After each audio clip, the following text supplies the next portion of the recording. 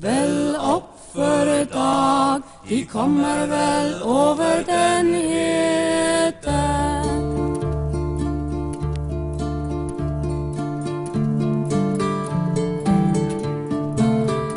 Här sinklar drog över salten hav, till norr i hans korsmåne stamme, bland guldbrands klipper han fann sin grav. Där vackert så blått i en panne, väl upp för dag, de kommer väl över den heten. De skänte och bränte vår de drog fram, all folkerätt månne de kränke, alltingens avmakt rörte ej dem. De spottade den gretende enke, väl upp för dag, de kommer väl över den heten.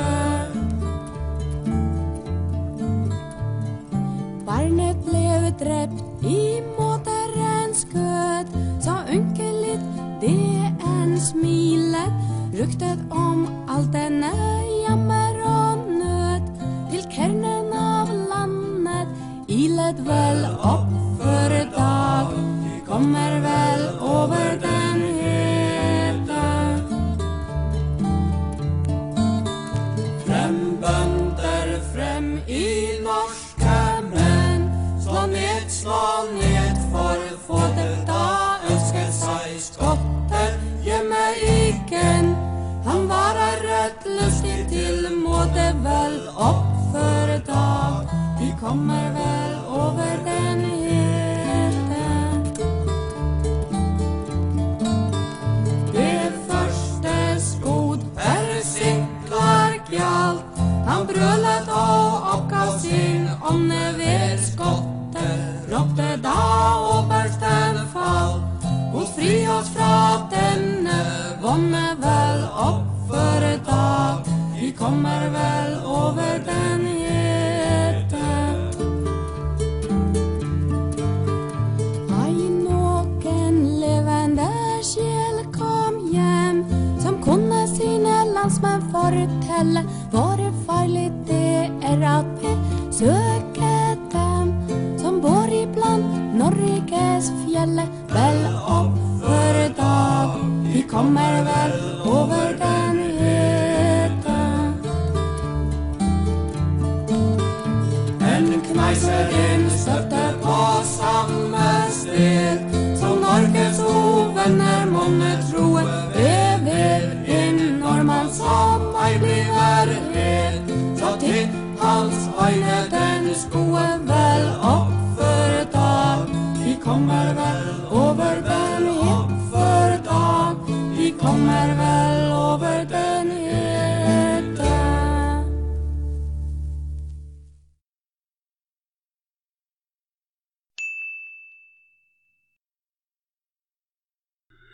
And welcome back to the second part of our show today about how pre-Christopher Columbus America was flooded basically with visitors, at least, if not immigrants. And we've started this journey by kind of a beginning, the Kensington runestone, and we also have just scratched the surface of other evidence of Norsemen, particular, and Templars in America. And if you go to Scott's books, I know from peeking in them that he covers many, many more finds and anomalies, which, you know, they are just ignored. They're not integrated into the common knowledge base, and therefore are just unconnected dots. Yeah, but exactly. When this picture emerges that Scott in particular, and others, of course, decent researchers, are painting, integrating these facts, it's just impossible to ignore. Like, for instance, we could mention the Mangan Indians in North Dakota, which are known to be blonde, blonde Indians. Well, yeah. Right? Obviously pointing to an injection of DNA there. So, stuff like that. But now, in part 2, now we're going to move on to... I was thinking we could take on the runes, but there are other aspects of this tale we could cover too. All right. And I mean, we have as much time as possible, so maybe this will be a 3-parter, but Sure. You mentioned all this exotic information. You mentioned several times sources that are less known, documents that you guys have, and pointing to Templars covering like the Cremona document, and I understand there's other finds too.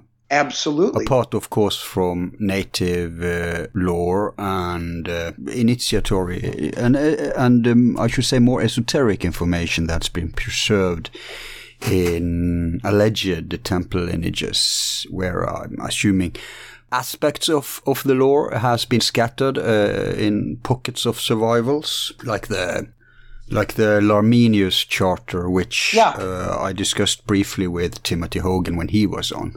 Right. So, while we're on that note, I'm going to share something with you that I think you're going to find pretty interesting, that I'm going to be presenting at a conference. Well, it's not really a conference. We're calling it a summit meeting with let's just say Runestone scholars, right? There's me and another guy and a native that's going to be there. Nice. Talking about their interaction with the Templars. At least their stories, their Medewin stories. But so what I have here is I have some documents that I have not published yet. I'm working on the book right now. Mm-hmm. And what this purports to be are 20 journals that represent 15 generations passed down father to son, basically through 2 families, the Sinclairs and the Weems families. Mm. The first writer of the first 3 journals is Earl Henry Sinclair. And it goes from there. Now, of course, this sounds pretty fantastic, but you have to understand I spent 4 years on this material, and the preponderance of everything we have found so far is it looks good. Mm. But having said that, there are plenty of problems that we have. The biggest problem is the person that we got them from, who did the translations. We're not in a position to check her translations just yet. So what she did is she converted the translations into a modern vernacular. Mm-hmm. So when you read them, that sounds like somebody who wrote it today. Well, that's because of the way she did the translations. Mm. But in any case, I'd like to just read you a couple of entries. Please do. So again, we're not 100% convinced these are real yet, but I'm better than 50%, okay? Mm. And everything is going in the right direction at this point. And I've been working with Masonic scholars on the Masonic aspects. But so with that as a background, I'm just going to jump ahead. The very first entry is made November 5th, 1353, when he's given this journal by his father when he turns 8 years old. And so then they go on, and he takes a trip over to the Western lands with his father.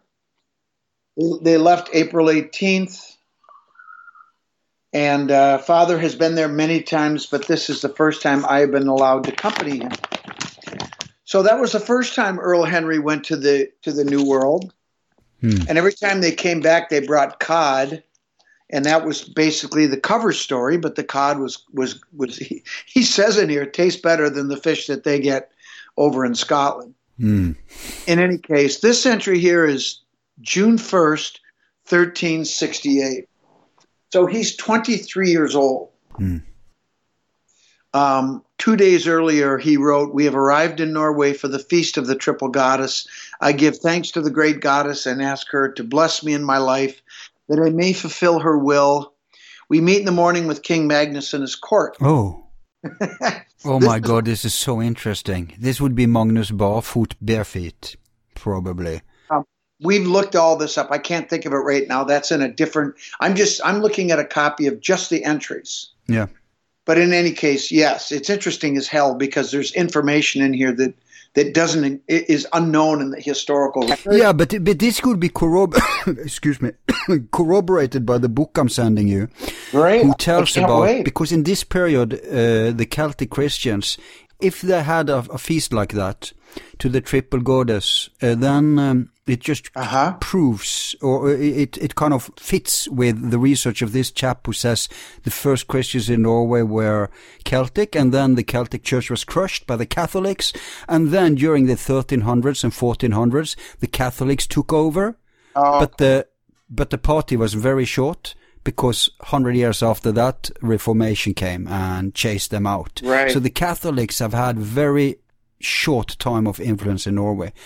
So this is so interesting. Go on. Is there more entries? Well, this is actually his. This is in Norway, but this goddess veneration survived all the way down. Yeah. But it's real obvious that it was kept under the radar because they had. Yeah. Did he say where in Norway? We meet this. Let's see. We leave the state May 3rd. 1368. We leave the state to travel to Norway to meet with King Magnus concerning my duties to the crown of Norway. I travel with 10 companions and knights who will protect me and amuse me during the long trip. So I can tell you now that, when was this? 1368. So that could be, no, wait a minute, all the Norwegian Magnuses. 1364 there was a Magnus, then I don't know who this would be. 1360. Well, he says King Magnus, and then this is a matter of fact, so it's just easy to find out. Yeah, and I think it does check out. I'm pretty sure that it does. But anyway, so now June 1st. This is 2 days after the previous entry. This day while we supped, she uses the word supped, I assume that means eating, with the king's court, we listened to a seaman who has returned from the western lands and tells us of the abundance of land and game past the ice banks of Greenland, which is Greenland. It makes me anxious to travel to the western lands again, as I did when I was a child. He tells me of the journey and how he was forced to stay for many years before he was allowed to return. He makes me wonder of the 30 men who had left Norway in the spring of 1358. I pray that they are well and that they will return soon. Well, this has to be King Magnus Eriksson. He lived in 1368, but the funny thing, he had abdicated he died 1374, but he abdicated in 1364. Meaning he was no longer king? Well, they would call him king. You're still called a king, but he's like emeritus, right? Gotcha. Well, he's referring to King Magnus. So if Magnus was alive at the time, then must have been him. It must have been him. Mm-hmm. And he hanged in the west. In fact, he died in an island called Bømlo, right outside Bergen. Remember what I told you? They had in Bergen these guilds that maintained ancient traditions and could read and write. And another thing, it's documented now, because when the runestone was found, they believed there wasn't runes used in 1362, but that's ludicrous. Well, we know that it's wrong. Because runes have been used up until the 1500s, right? Right. We found the Bergen Wharf runes in 1960 that proves that. So there was a period after the Black Plague where runes and Latin was used, here and there, both at the same time. So, do you have any other entries for this? Yeah, well, I'm just getting started here. So, do I have more? There's hundreds of entries. Go on. But these I'm picking out for a reason. Yeah. Okay, so July 24. This is almost 2 months later. 1368. We have returned to Scotland. Tomorrow there is a freeman's court which I must preside over. There is a meeting of the craft this evening, and I must remember to ask the brethren who have now been gone, ask of the brethren who have now been gone for 10 years. So he's talking about the 30 men again. When I read this the first time, I went, wait a minute, 30 men? 30? 30. 8 Goths and 22 Northmen. 8 and 22 is what? Right. So in spring of 1358, I'm like, that's got to be the Kensington party. Okay. Yeah, do you know who they could be, actually? They could be, you probably know about this, but do you know Paul Knutsson? Yeah, but that's not who they are. You don't think that those are those? Nope. That becomes clear here. But anyway, I just want to fill the readers in, because even if it's not Paul Knutsson, him alone proves the possibility, because he was charged. There was a report in 1348 that they needed to send an expedition looking for the Greenland Vikings. And I told you before today that the fate of the Greenlanders were discussed in Bergen, in tavernas and pubs up all through the Middle Ages, actually. This was always an interesting topic. So there would be a public pressure eventually to go look for them, because Bergen was the big trading port for everything seafaring back at that time. Icelanders came, Greenlanders came. Yep. So the fact that Paul Knutsson could gather people looking for them just shows that travels to the new country wasn't outlandish back in the day. No, God, it's, you know what, they were going there all the time. I mean, and in my book on the Cremona document, they were the Templars took a trip there in 1178 and returned. But anyway, let me keep reading, because it gets really good. Yep. July 26th. So he says he's going to talk to the brethren. This is 2 days later. I have spoken with the brethren regarding my concerns for the men who had traveled to the western banks in the spring of 1358. No word has been received from them. So that alone eliminates the Knutsson party, because they did come back. Yeah. Right? Well, I don't know if they did. Yeah, maybe they did. I'm not sure. I'm pretty sure they did. Yeah, okay. In any case, no word has been received from them, but Brother Cameron said that none is expected. They were instructed to find suitable land for settlement, and that more would follow. He acknowledged that they were men of the craft and included monks with herbal knowledge. Because of the political unrest in Scotland, no additional brethren have been sent. It might be several years before another journey can be planned. Now, let's go back to some earlier entries that when I read them the first time didn't mean anything to me. So the funny part is, 4 years ago when I first got these, I read these journals, and I knew that this had to be, at least in my mind, the Kensington party. So then I went back and I reread them. And listen to this entry from November 22nd, 1357. He has just turned 13 years old. 45. No, he's 12 years old. I spent the day at the forge with my father learning about the feast of Wayland, the Norse god of the smiths. I am clumsy at the forge, but respect those who are very clever. The smiths are creating nails and rivets for a boat to travel to the West Banks in the spring. Father Dominic says that Father Richardus will accompany them with the 7 new acolytes. What's 7 plus 1? Right. With acolytes, how would you interpret that word? Disciples, new members. Initiates? Could be also, yeah.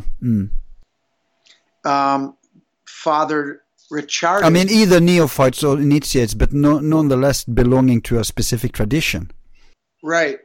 And these guys would have been Cistercian. I mean, if they're traveling with the Templars, right. in my view.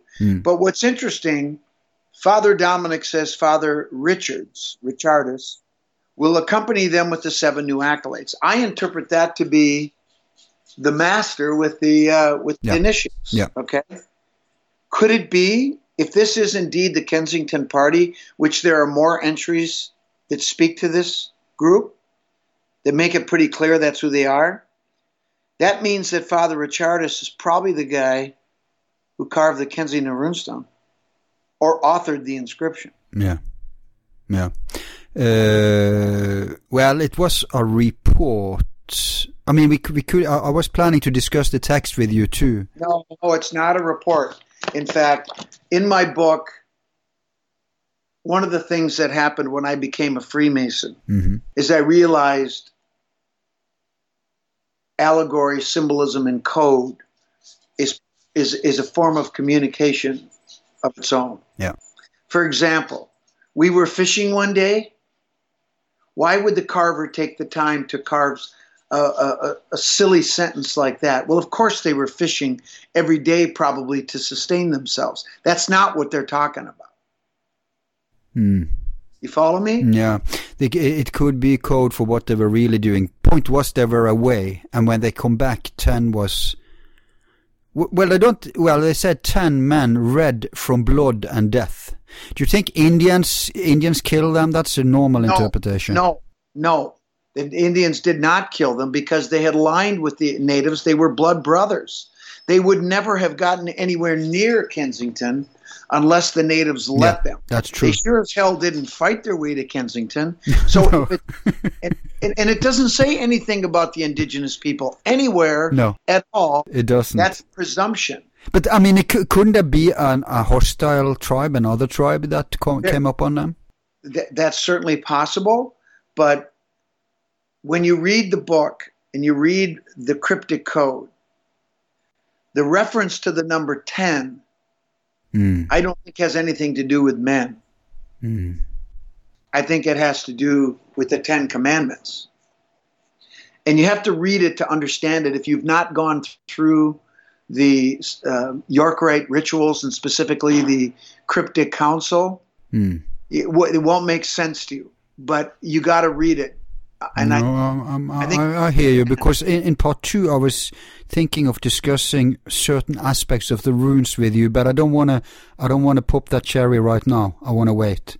Okay. But go on. Let's refocus on the reports. Okay, so anyway, I'm going to jump ahead, and there's years and years and years of entries, family, political information, Masonic information. He goes through various degrees. That's a whole... Hey, can the 2 people he mentioned that you have read in the entries you read already, can those people be verified historically, like we know who they are? Richardus and Father Richardus and Father Dominic. He talks about Father Dominic a lot. We have not been able to find him, but to be honest with you, I'm not even really sure where to look. No. Shores off the southeastern point of our voyage. Okay. So there are crew lists here. I mean, it would be so helpful if he didn't just say when he went somewhere, but also where. I mean, specifically where. Well, the specific details in these documents are incredible. Okay, now I'm going to read another entry. So I'm just going to tell you in general what happens is, there are political events and wars and all kinds of stuff that are taking place in his family, and he becomes the Earl, and he acquires property, builds a castle, he does all this stuff. And this goes on for 40 pages of entries. Hang on, wasn't he the very one that built Roswell Chapel? No, that was his grandson, Janet. It was his grandson, okay. That was William the Builder. He writes in these journals too. Oh, wow. And he tells us why he builds Rosslyn. Wow. I mean, this is an explosive historic document, if authentic. Yeah, you got it. I mean, geez, where did it come from, did you say? Well, it's a long story, and I don't want to get into it too much just yet. Okay. We can talk about this for a long time, but this is a show by itself, This is a series. Yeah, this is. And you're saying this is material for a new book that is not published yet. Published, yeah. So okay, but then you come back when it is published and we discuss this in detail. Oh, yeah, we sure can. But I just want to read. But you can give us a few more morsels today. Yeah, this one, I'm just going to give you one more. Okay. There are more that refer to them, but they're relatively innocuous. This one is really good. So he grows up, and he becomes a man, and his family grows. He secures his title as Earl, and it takes him a while before he's able to go back, right? But he knows there is a mission of establishing what they call, well, I'll just read it to you. So in 1395, he goes back with 8 ships, and he leaves 120 Templars in the New World. He leaves them there. The other thing they did was they scouted locations where they were going to leave the treasures. Do you know who his navigator was? No. Antonio Zeno. There's all kinds of entries about Antonio Zeno in here. Okay, should I know him from history? The Zeno narrative? You ever heard of the Zeno narrative? Yeah, I've heard about the Zeno, yeah. Yeah. Is something to do with Venice, or am I off? Yeah, he's from Venice. Yeah. He and his, it turns out, history says that the Zeno brothers were brothers. In journals. Oh, wait a minute. Isn't this the chap who this has something to do with Columbus, I think? Yes.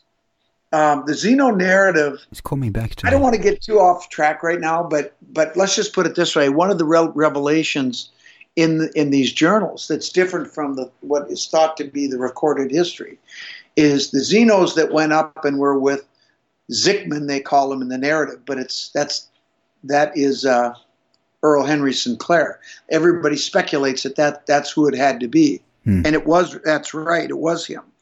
But the brothers were not brothers. It turns out, it's very clear in the journals, they were father and son.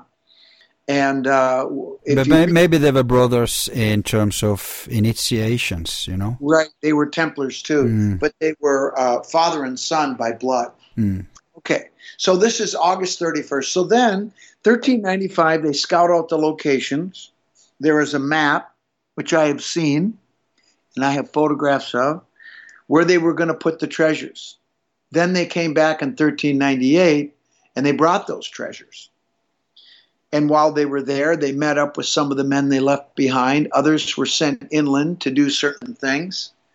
And this entry I'm going to read you is August 31st, 1398. Let me read the one before this. August 17, 1398. We have arrived at the colony, which was established 3 years before, 1395, and have found 23 knights remaining. They are happy to see us and report that 16 knights have traveled southwest into the hills and mountains, and one has died. Now, we speculate that could be the Westford Knight carving. But that doesn't say who it is. We plan to stay with them for 2 weeks to help repair the small stockade that they have created, which shelters them from the weather and encloses a small garden. Sir Denison reports that they have befriended the natives and that they trade venison with them for fish they catch off the small harbor to the east. They have learned to harvest their own vegetables and have gathered grains to make bread with the help of the natives. Several of the men have taken native wives, and others plan to in the near future. August 31st. So this is 2.5 weeks later. 2 weeks later. Our 2 weeks with our brethren have been most enlightening. They have remained strong in their faith and have learned a lot about surviving in the wilderness. Several days after we arrived, the natives visited to trade, and I was surprised to learn that many of them had learned Latin words to communicate. They related that they have had many encounters with white men from the eastern lands in the mountains to the west. They report there are at least 30 men who wear white tunics with red crosses and pray to the sun god. The natives have traded venison and fish to them in exchange for silver and copper, and have shared many meals and rituals with them. Now, hold on one sec. Copper and silver.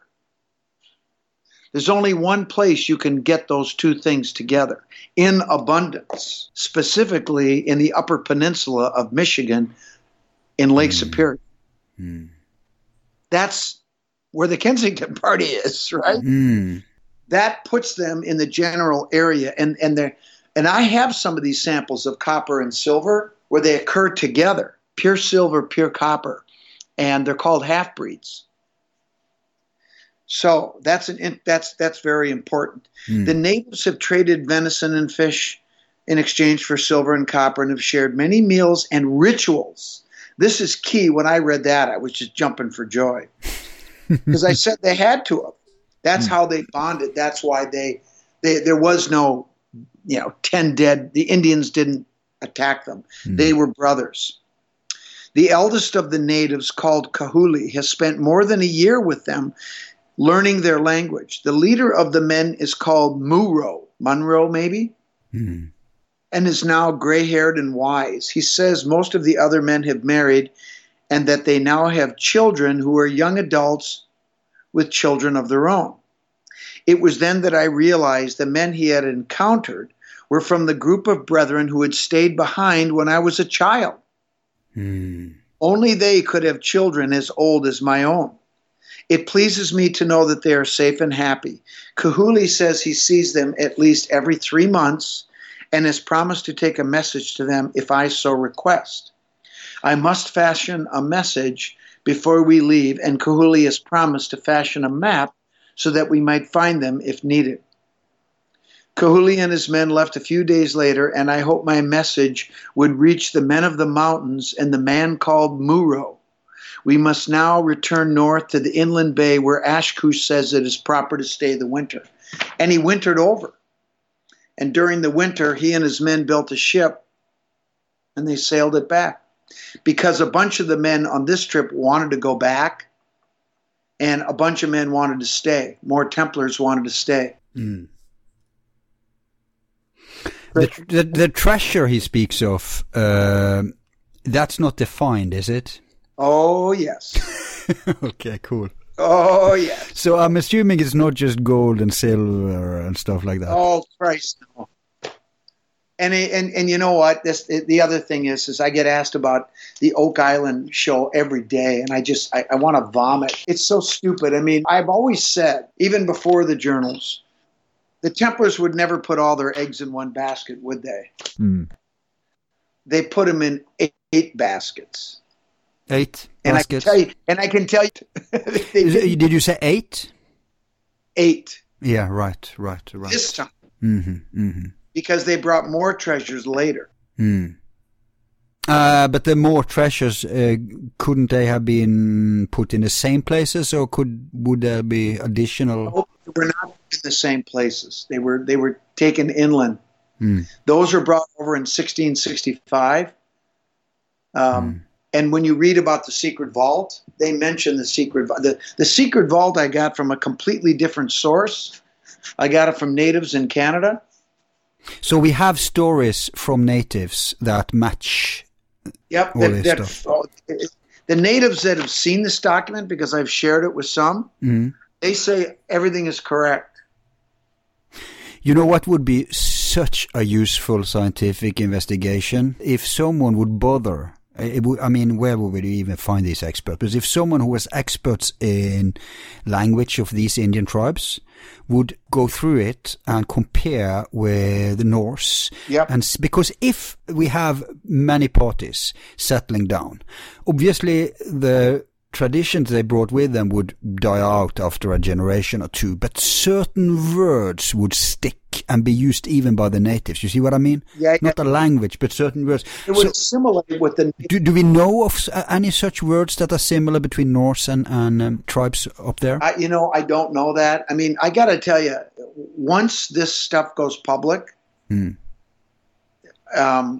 too much. There are 100 different thesis papers that could come from these journals. But there's 120 pages of entries. yeah, but don't keep your hopes up. Even if this is completely genuine and there's no evidence whatsoever that it's not, and all evidence points to it being genuine, don't expect the establishment, scientific community, or academic, I should say, because this isn't science, to come on board. It's just too much for them. It's too much of a paradigm change. It's too much. It's too much for me, but it's not a paradigm shift at all. It's what happened, for God's sake. Yeah, but for them it is, because they're not into what happened. They're into what they have learned, what they have teach.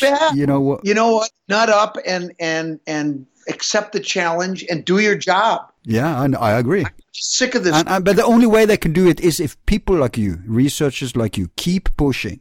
And people like me give people like you a platform. Yeah. And people like our listeners become aware. Gradually, the new generations will come into it with another attitude. I agree. And the old guard will be pushed and pushed and pushed, and some will probably, give in. But most of them will go to their graves with the old dogma, because that's the thesis they're married with. Anything else means that they have wasted their time. That's how they think. It's egos. But who cares? We are into truth here, and our listeners are into truth. So never mind them. But look, if they don't want to join the party, that's their business. Yep. This is absolutely fantastic. Oh, I just found another 13. Oh yeah, let's hear.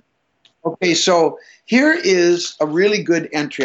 Now that I got you, you're gonna love this one. So this is book 2 of Earl Henry, and it's May 1st, 1395. This is when he leaves for the first trip.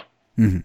We leave this daybreak from Kirkwall for the western banks with the blessing of King Robert. I think that was Robert the Bruce III. With the support of the herdmen who will oversee my obligations in Orkneys while I am gone. My brother, in the Orkney Islands? Orkneys, yeah. Or I assume that's Orkneys.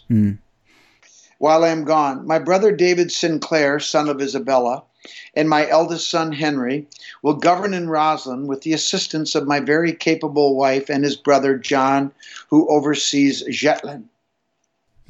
Our goal is to find a better route to the empires of China, further south in the ice-covered lakes, and suitable land for settlement beyond the boundaries of Groenland, which we will visit on our journey.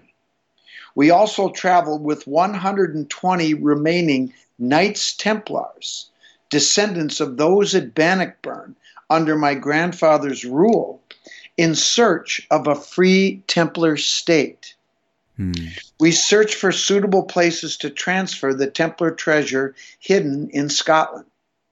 And they tell us where they hid it. We know where they hid it. It was in 2 parts. It wasn't in one place. The weather is exceptional this day, and we've assembled a fleet of 8 ships, 4 galleys, and 4 barks. As we visit Groenland and Reykjavik, we will gather additional fishing vessels. Among our Rituan is Niccolo and Antonio Zeno from Venice, who are expert in navigating these seas. We intend to stop at Reykjavik to speak with the Althing, to gain their support for our journey in the name of Queen Margaret, as well as stores for our journey. Then we will visit the settlement in Groenland and the monastery there. I will miss my family while gone, but trust in God and the King to protect them in my absence. This is explosive stuff. It's pretty good. Pretty good, isn't it? It's everything that the esoteric traditions have claimed is verified here. It's like if someone were to sit down and make a fake, this would be it. Well, but there's too many details, and there's too many little things. Like one of the things that he says, I think it's the 1398. Yeah, there's many details there which are very refined. Well, and I'll give you an example of something that nobody could have known. He said, I'm trying to remember where that is. In any case, he says, Ashkush will give, these men had to go somewhere. I can't remember. He's sending some of the men off to do something. And he says, Ashkush gives them bones of passage to assist them in their travels. And I'm like, bones of passage, what the hell is that? So I went through 3 indigenous sources. The Meday, they're all Meday, right? They finally got me in touch with an Assiniboine native in Alberta, Canada. And his white name is Michael Thrasher. Michael Thrasher is a world elder. You know what a world elder is? Well, I know it's like a high up in the Indian chain of tradition. Every continent has one guy who represents them in tribal in I don't know what they call them, power meetings, I guess I would call them, once every 8 years. And this 8 is, of course, a goddess number, right? Very important to the Templars, just as, if not more important, to indigenous people. But in any case, Michael is indigenous, and he's the world elder right now for North America. And I know him quite well. He's pretty good. He's he's got a great sense of humor, but he can be very severe, harsh. Straightforward. In any case, I said to him, I said, Michael, I've been trying to figure out what this means. Bones of passage. I've been talking to Meday medicine men, and nobody knows what the hell I'm talking about. What is it? And he laughed and he goes, stones and bones. And I said, what do you mean? He said, bones of passage. He said, when you travel, when you go to other tribes' territories, you have a little pouch, and in it are stones of different rock types and bones, individual bones from the bodies of different animals. And when you pass into their territory and you meet with them, you have to pull these stones and bones out. You have to make a symbol with the right stones and the right bones in the right order. To get permission to pass. I don't know how many people know that. Right. No, nobody that I know. The only person I've met is him. But all sorts of details match. For example, we know that Columbus got one of the maps to America that he got from the West Ocean Islands, meaning Shetland, which is mentioned there, Orkney, Faroe Islands. Yeah, and remember, and it also makes sense that they go by Reykjavik, and then, and of course, the Althing was in full operation then.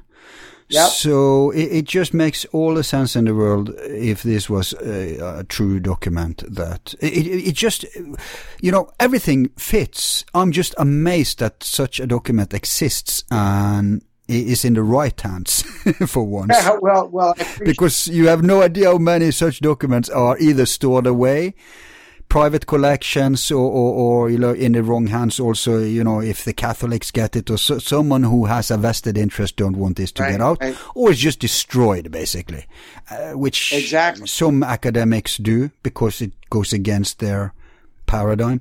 So it's such a great find. I just hope it will be verified. Well, I hope so too. But so far so good. And as we get, so there's just, it just goes on and on and on. I mean, it's just, it's so extensive. It's so detailed. I mean, if someone's going to make a hoax, you would need an army of people to put together. And verify different kinds of information.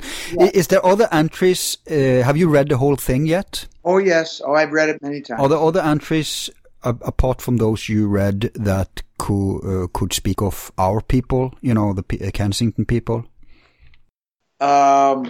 Yes. Let's see.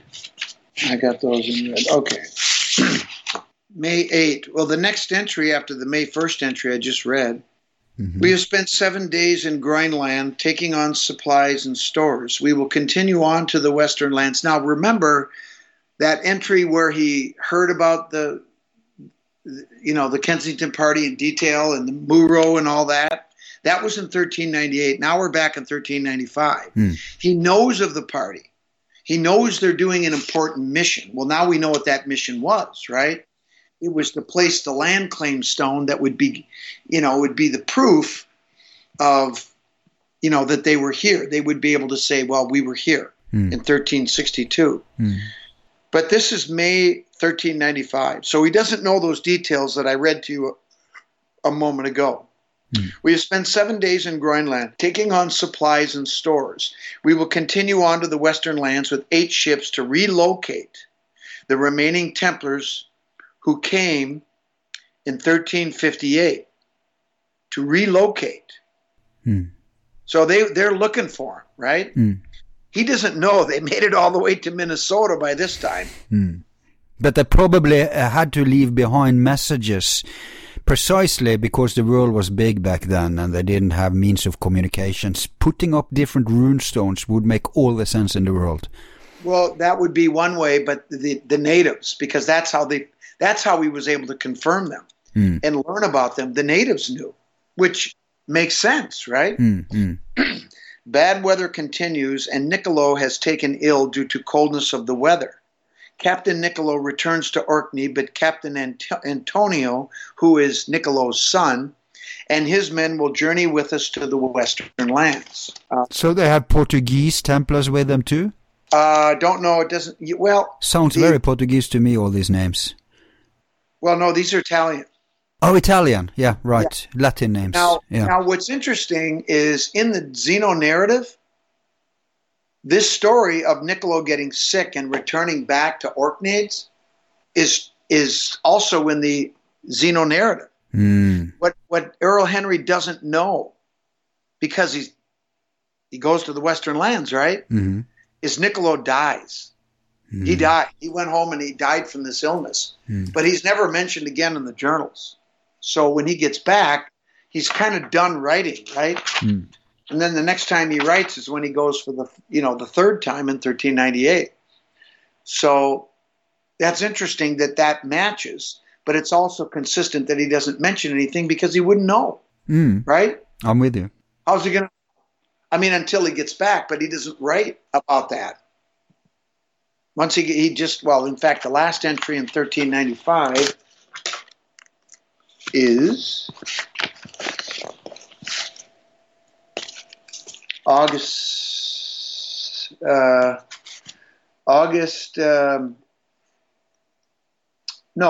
23. We have returned from the Western lands with 5 ships, having left 65 Templary and 2 ships in the New World. One will explore the northern passage to the inner seas, Great Lakes, and the other has been given the mission of exploring the eastern coast of the Western lands and establishing a small colony. Needing to return to my duties, I have requested Antonio Zeno to stay on as admiral of the Orkney fleet.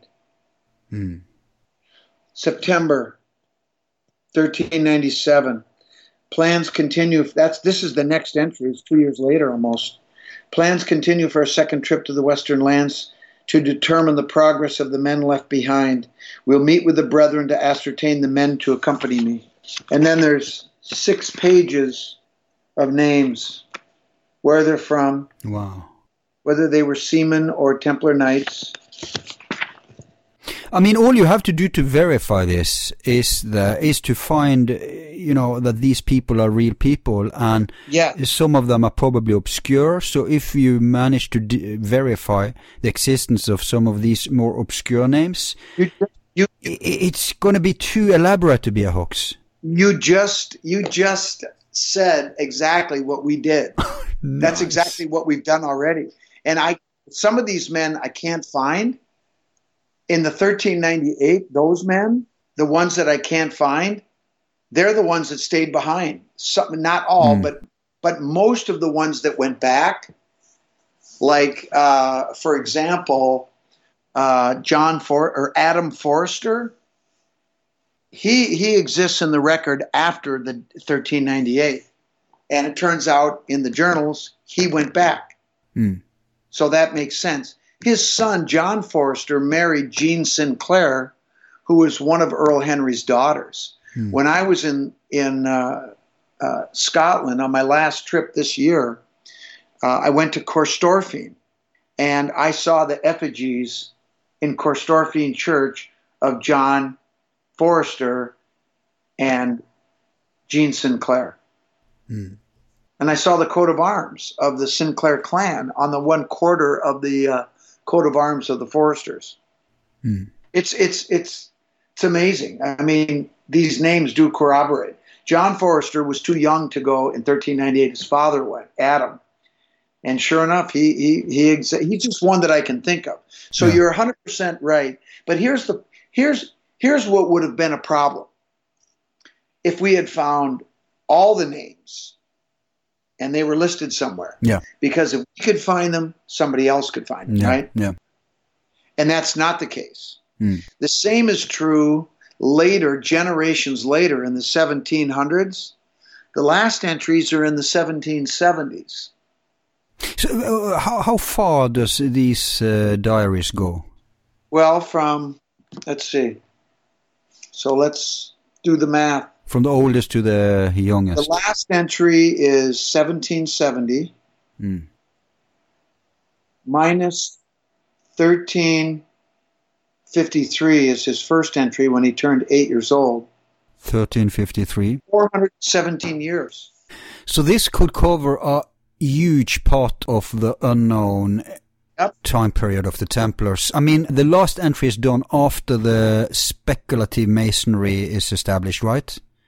Well, yeah, but the speculative masonry was going on the whole time. Well, yeah, but the documented, they usually count it from the foundation of the United Grand Lodge of England, right? Yeah, but that's BS. Come on. I know. And I'm on board that the Templars in Scotland the Masons in Scotland were Templars. Yeah. Lodge Zero, either one you want to recognize, both are in Scotland, right? In Kilwinning, right? Well, exactly. But here's the thing. What's interesting that you brought that up, and this is something I'm going to talk about in the book, and this is something that's very interesting to Brother Terry Tilton, former Grand Master of Minnesota, former president of the Philalethes Society, if you know what that is. That's the academic branch of Freemasonry. The Philalethes Society is a Masonic organization. It's the academic arm of Freemasonry. Does it have anything to do with the alchemist Philalethes? We certainly talk about it. Yeah. We certainly have many articles that have been written on. Anyway, I'm going to check them out later. Go on. Philalethes. In any case, Terry's very interested in this period as well, because what we see is the Templars who escaped and went to Scotland, the ones that went to Scotland. They didn't all go to Scotland, obviously. Some went to Portugal, some went into the Baltic. Yeah. But the ones that went up there, it appears, based on what he says, there's some entries where he says that they assisted at Bannockburn. And because of those Templars' service to Robert the Bruce and, helping Scotland maintain its independence, they sheltered them in caves, in the Weems caves. We know exactly where. It says where. And they were raising families, and they were providing medicine and supplies, food, clothing, and they were obligated to protect these Templars, which is weird because they were Templars too, but there's some type of there's clearly a distinction between these two orders. And not just that, but the Templars had, before they were crushed, many different departments. Not everybody was spiritual. Well, everything from soldiers to bankers. Well, exactly. But here's the other important difference. Is once 1307 came, they were basically excommunicated, right? Yep. Obviously, they were no longer beholden to the church. So celibacy wasn't really a thing. And it's obvious because they were marrying, they were having children, and Earl Henry attended ceremonies where they were knighting the young men. Yeah. In the caves. So his obligation was to protect them, and it wasn't just his clan. There were other clans that were involved. And eventually those men wanted to go to the Western lands and start a new life because, first of all, they were outlawed, right? And second of all, there were plagues ravaging all through Europe. And if you're persona non grata and you've got all these issues there, and if you're an enlightened person, why would you want to stay? I'll take my chances over there. Absolutely. And they, I mean, that's why everybody went to America eventually. yeah. Well, that's true. That's exactly true. But what's interesting is that the men that served with Earl Henry, that had lives and families and were not the Templars that had been outlawed, but yet they were also initiates and knighted, they went back. They didn't want to stay in the Western Lines. They had lives there that they wanted to go back to. But the Templars who escaped, they didn't have that. No.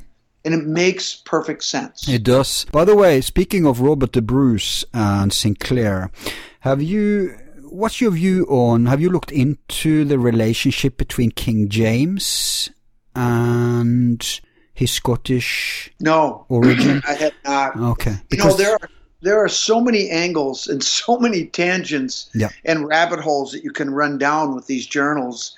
What I'm going to do in the book is I'm just going to give a very, I won't say basic, but I'm more concerned with obviously talking about the Kensington connection and then talking about the various aspects that I think support authenticity. And so this is going to be a little bit of an investigation, primarily focusing on aspects of the journals that I think support its authenticity. I don't have a lot that refutes it, but I would present it. I just don't have it. Is it possible to carbon date the paper itself, or is that too? We have some of the, yes, we have not done any of that yet. Okay, so that's possible, but it won't be very exact, will it? Well, here's the thing. I don't believe that these journals are the original. I think these are copies. Right. Okay, yeah. And because back in even the 14th century, it would have been on, I don't know, papyrus or whatever they had for paper, but those are not going to weather very well. No. The map is lambskin, and it's still in pretty good shape. But the journals themselves, I believe, have been recopied. Still, if it's like 100-year-old copy, that's better than if it was made today. Oh, it'll be 1800s. Yeah, that's great, because it was so limited what information they would have available. Right. With so much info in those journals, a hoax can almost be ruled out if it's too complex and everything checks out. You see what I mean? Right. Even going back to the 1800s, what resources did we have? Exactly. I talk about the Cremona document in this new book, which is fantastic on its own. Wait till you read that. But that was the pictures of the document that we have were taken in the early 1970s.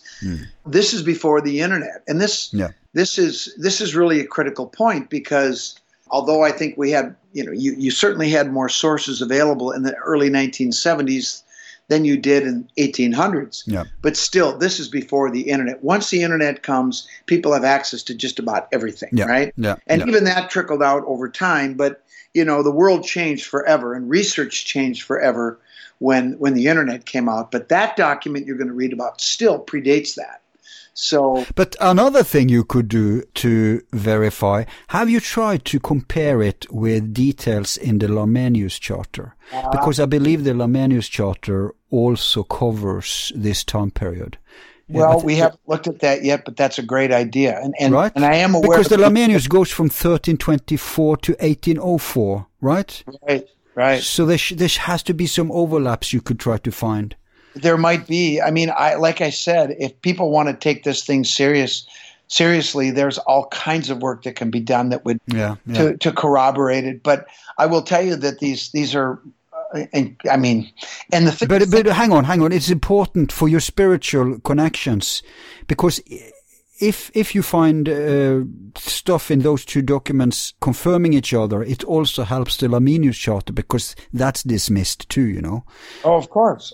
But you guys rely heavy upon it for your historical chain of transmission. So it would be great for that purpose too, to see if you can find some internal corroboration between these two documents. Well, that's exactly the kind of thing that we need to do. There's a lot of work to do. But I'll tell you, they're so incredible. It's just amazing. You've got the next year set up for you. I know what I'm going to be doing for the rest of my life. Right. And I'm happy to do it. But I didn't plan to read those entries, but that was good stuff, wasn't it? Of course. I probably told you more about the journals than I should at this point, but that's okay. They're going to come out eventually, and I don't know if it'll be ready. I don't think it'll be ready in 6 months. I mean, my latest book just came out. It's been out for 3 months. So, but in any case, I'm doing this in an order on purpose. But where did you get this stuff from? How did this come to your attention at all? Well, actually, I was approached by somebody who acquired these, and that in itself is a whole nother round of investigation. But where they came from, I know where they came from because I've been there. And imagine you're walking out in the woods and you come across an old barn. And you go into the barn and you dig around and you find something that's tucked in a corner that's been there for who knows how long. That even the people that own the property don't know is there. Because if they knew what this was, we'd know about it, right? Right. And so the person that they knew that the people that had this didn't know what they had. So great that they recognized it at least. Oh, yes. And, that's sort of another discussion, but I just don't care at this point because I'm more interested in the history. And, all that other stuff is going to take care of itself. But why did they come to you? Is it because of the America on Earth show that people know that you're a guy to go to with this kind of thing? Oh, I don't think there's any question about that. Okay. In fact, the person who contacted me in 2014. Wow. But I wasn't on Facebook at the time. And when I did sign up on Facebook, then all of a sudden this message showed up that was 2 years old. And I'm like, oh my God, because they got back to me again. They came back to me 2 years later. So I had them for 4 years now, or almost 4 years. So I'm happy with where I'm at. Yeah. And in fact, just 2 days ago, Don found some more pages associated with the Cremona document that were left to him by one of his colleagues who passed away. That's a whole nother story. But anyway, I just got this. I mean, I literally just 2 days ago. Yeah. The reason I made you wait before we had our discussion was because I had to translate the French into English. Yeah. And I wanted to get it done because I was traveling with my son. I just got home. And today is the day that I could actually spend some time on it, but I got it done. Wow. So you had to make the translations yourself? Well, my wife did them, and then I did them, and we compared our notes. So, right. And it went pretty well. It's old French, but that's not that much different. Yeah. And we just played around with the words. We got a word that we struggled with. Then we went backwards. We tried an English word to see if we could get it. And we got several options. And I think But isn't there a Masonic brother somewhere who's an expert in language who can do the final? We'll go through all of that stuff and do that. We'll have people that know what they're doing. Look at them. But as much as possible, I'd use Masons, if possible, because there are Masonic academics and in areas, if you use a normal academic and they realize what they're working on. I hear what you're saying. You can't trust them. Absolutely. I mean, there are some academics that I do trust who are not Masons, but I don't trust the mainstream academics anyway, because my experience has been that they're not as smart as they want you to think that they are. Yeah, and a lot of this work, I mean, they have experience, and I don't want to denigrate and say that they don't know anything, but I'm going to take it as far as I can on my own before I reach out to them. Yeah. But if I feel I need to, I will, and I'll gauge who they are and what they're about, and we'll see how it goes. But if any nonsense starts, we're done. That's it. Yeah. Hey, I noticed your wife has written a book too. She has. America, Nation of the Goddess. She co-authored it with a British author, a guy who I greatly respect. His name is Alan Butler, and if you look up his books, you're going to see a pretty impressive lineup. Alan Butler. Isn't he into Templar stuff? Absolutely. I think he's been featured on Oak Island show too. Yep. Alan Butler. He's. I remember when he was interviewed, I was thinking, man, I got to interview that chap.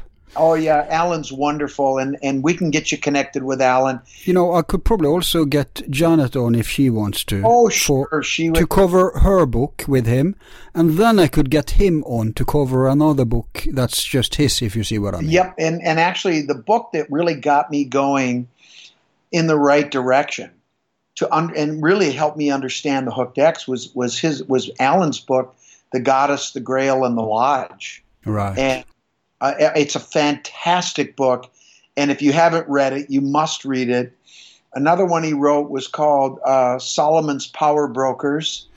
Yeah, I know him. You know what? I've wanted him on for years for a completely different book called Who Built the Moon? Who Built the Moon? Absolutely, yep. And that's with Christopher Knight, who is obviously very famous. Oh, yeah. Alan knows him better than I do, and I know Alan extremely well.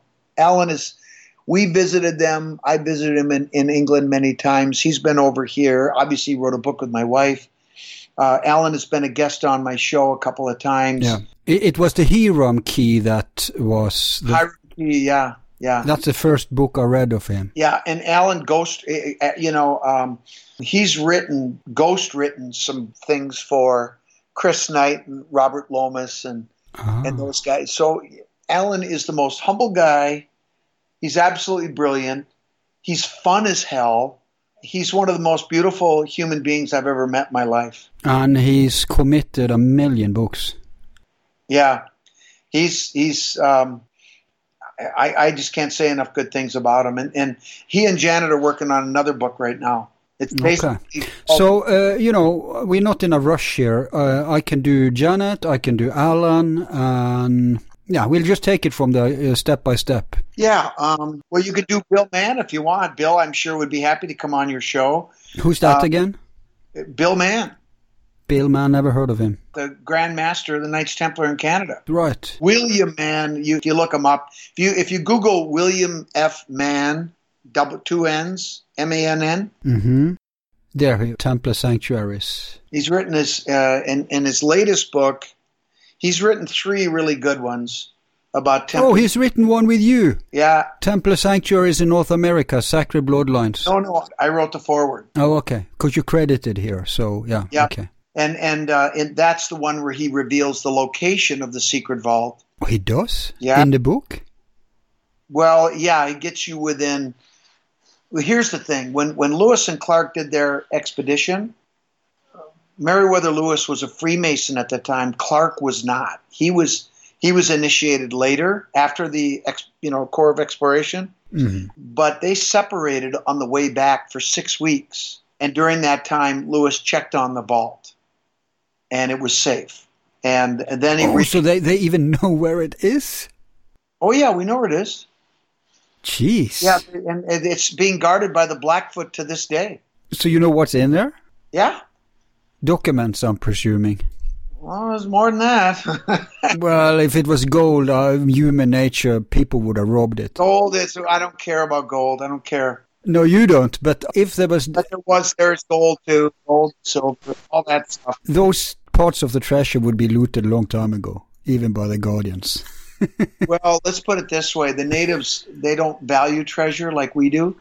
Oh, that's right. The native gods. Even today? Come on. Even today? Yeah. Wow. However, our founding fathers took some of the stuff, brought it to Washington. Yeah, for the war, or? Well, for the treasures that were recovered that Earl Henry left.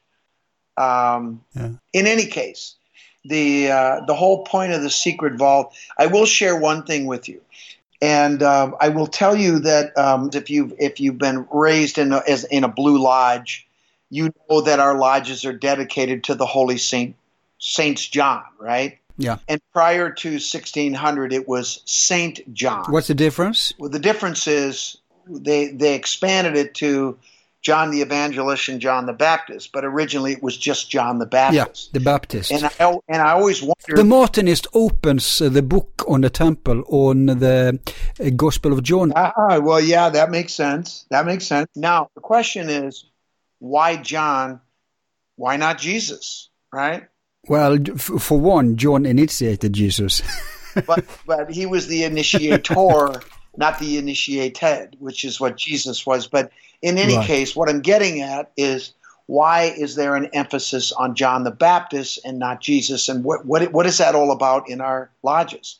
Well, let me just tell you that in my new book, and I'm happy to talk about this because I've published it now, in the Cremona document, when I told you that the Knights went under the south wall and found, amongst other things, documents that told them about other documents in North America, which is what prompted the late 12th century trips to North America, and then trips, many, many trips after that then the next set of documents pick up on in the middle of the 14th century, and beyond. But in any case, one of the things that they found in this tomb, along with the documents and gold and technology, were remains. Right. Of an individual whose head had been severed cleanly from the body with a large, heavy axe. Wow. Inscribed on the side of the box that contained these remains, John the Baphomet was Jan, spelled with a Y. Wow. They took the bones. Right. And Hey, hang on. I've seen his hand because that's in display in Istanbul at the museum there. Well, in Topkapi. all I can tell you, Did he miss a hand? I can't tell you that. I don't have that much detail, but what I can tell you is that the Bahumet are those remains. That's a code name for his remains. Right. And those remains are talked about in our journals, and they ended up in the secret vault, and then they ended up in Washington. They're now in Washington. Obviously at a secret location there. At a secret location. I think I know where that location is. That location is revealed in my wife and Alan's book. And it has to do with sacred geometry. And I'm not going to spoil it for you. No, but she could go into this when we talk with her. She could. And anyway, there's other things that we can talk about. You know that Leonardo was a grand master of his time, and he preserved a lot of secrets in his art, and we revealed some of those secrets in the new book. Anyway. But are you keeping an eye on the Oak Island thing? Yes and no. I will tell you that because of the Templar documents, I've come to believe that Oak Island was probably a decoy site, and if so, it's worked to perfection. Well, hang on, because when you say the Templars, I mean, it was a gigantic... You talking about the Scottish Templars? Scottish Templars. Well, actually, it's more complicated than that. According to the journals, some of the Templars that escaped, and we don't even know where they came from, if they came from France or where they came from. I suspect it was most likely France. But they did serve Robert the Bruce, and because of that, they were given sanctuary. And they were protected for a number of decades. They had families, they had children, they knighted the young men, but they were not Templars in the Christian sense that we think of, because let's face it, after 1307, they were excommunicated, right? Yeah. They weren't under the same rule as they had been prior to that time.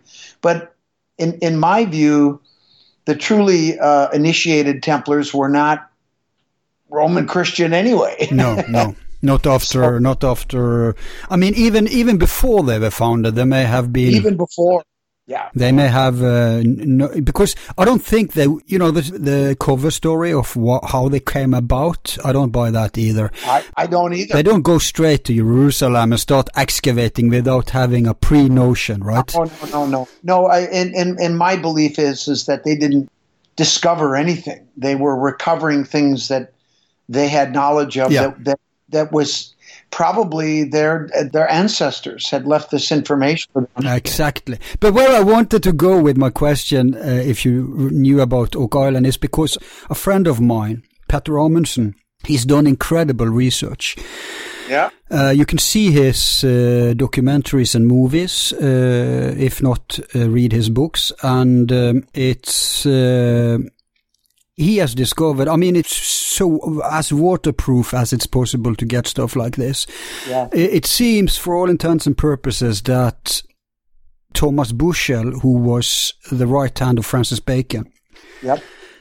He was an engineer, and he followed Bacon's instructions, went to Oak Island, brought some stuff from King James that they wanted to hide away. King James has got it from one of the Scottish, I forgot the names and details about this, but there were Scottish Templars connected to those circles, and so they hid. There's no doubt about that. In fact, Bacon, and that point is well established in the journals that we have. Oh my God! Wow. Okay. Anyway, so he has proven that there was a plan. Bacon may be buried there himself. Certainly, the Shakespearean documents. Okay. When you see his work, especially because this is visual stuff, a lot of geometry and codes and stuff. But when you see it, there's no doubt. So the Rosicrucians were a project that these chaps created. Yeah, basically. Yep.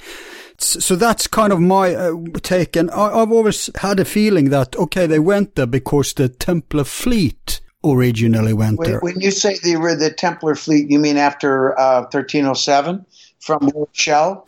Yeah, that, or even before. Well, I'll tell you something kind of funny. So, you know, and you haven't read this yet, but you're going to read about something in my Hooked X book. Yeah. Called the Illumination, and you know, there's the Newport Tower. You familiar with the Newport Tower? No, unfortunately, no. Oh, you Google this. It's called the Newport Tower. Newport Newport Tower. It'll come right up. Yeah, Rhode Island. You see it? Oh, it's a round church. It's a Templar church. Right. Okay, and this is very important because it's discussed in our journals. But in any case, one of the things that I discovered in 2007 with from the photographs of a person that took these photos, he didn't know what he was looking at. But in any case, on the winter solstice, December 21st, at exactly 9 o'clock in the morning, there is a light box created by the south window that illuminates an Orphic egg-shaped keystone, the only true keystone. Oh, this was in your movie, Holy Grail in America. Yeah. I remember. Right. Yes, correct. That was the discovery that we made in the tower. Amazing stuff, man. And it's unbelievable. Yeah. What's even more interesting is that on the outside of that archway, back to back with the egg, is a Mark Master Mason's notched keystone. And honest to God, when I was out there in 2007, you know, basically I wanted to witness these things that theoretically and on these computer models we figured out. But I was standing on the outside and I'm looking at that notched keystone and I realized it was back to back with the other one. And I looked at it and I said, "What are you pointing to?" And I turned to the left and I looked to the west and it hit me just like that. So I went home and I did my calculations, and guess what?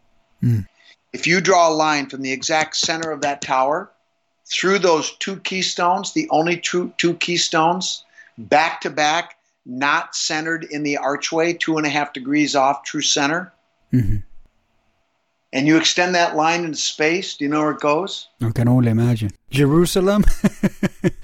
No. Okay. Oak Island. No, to the west.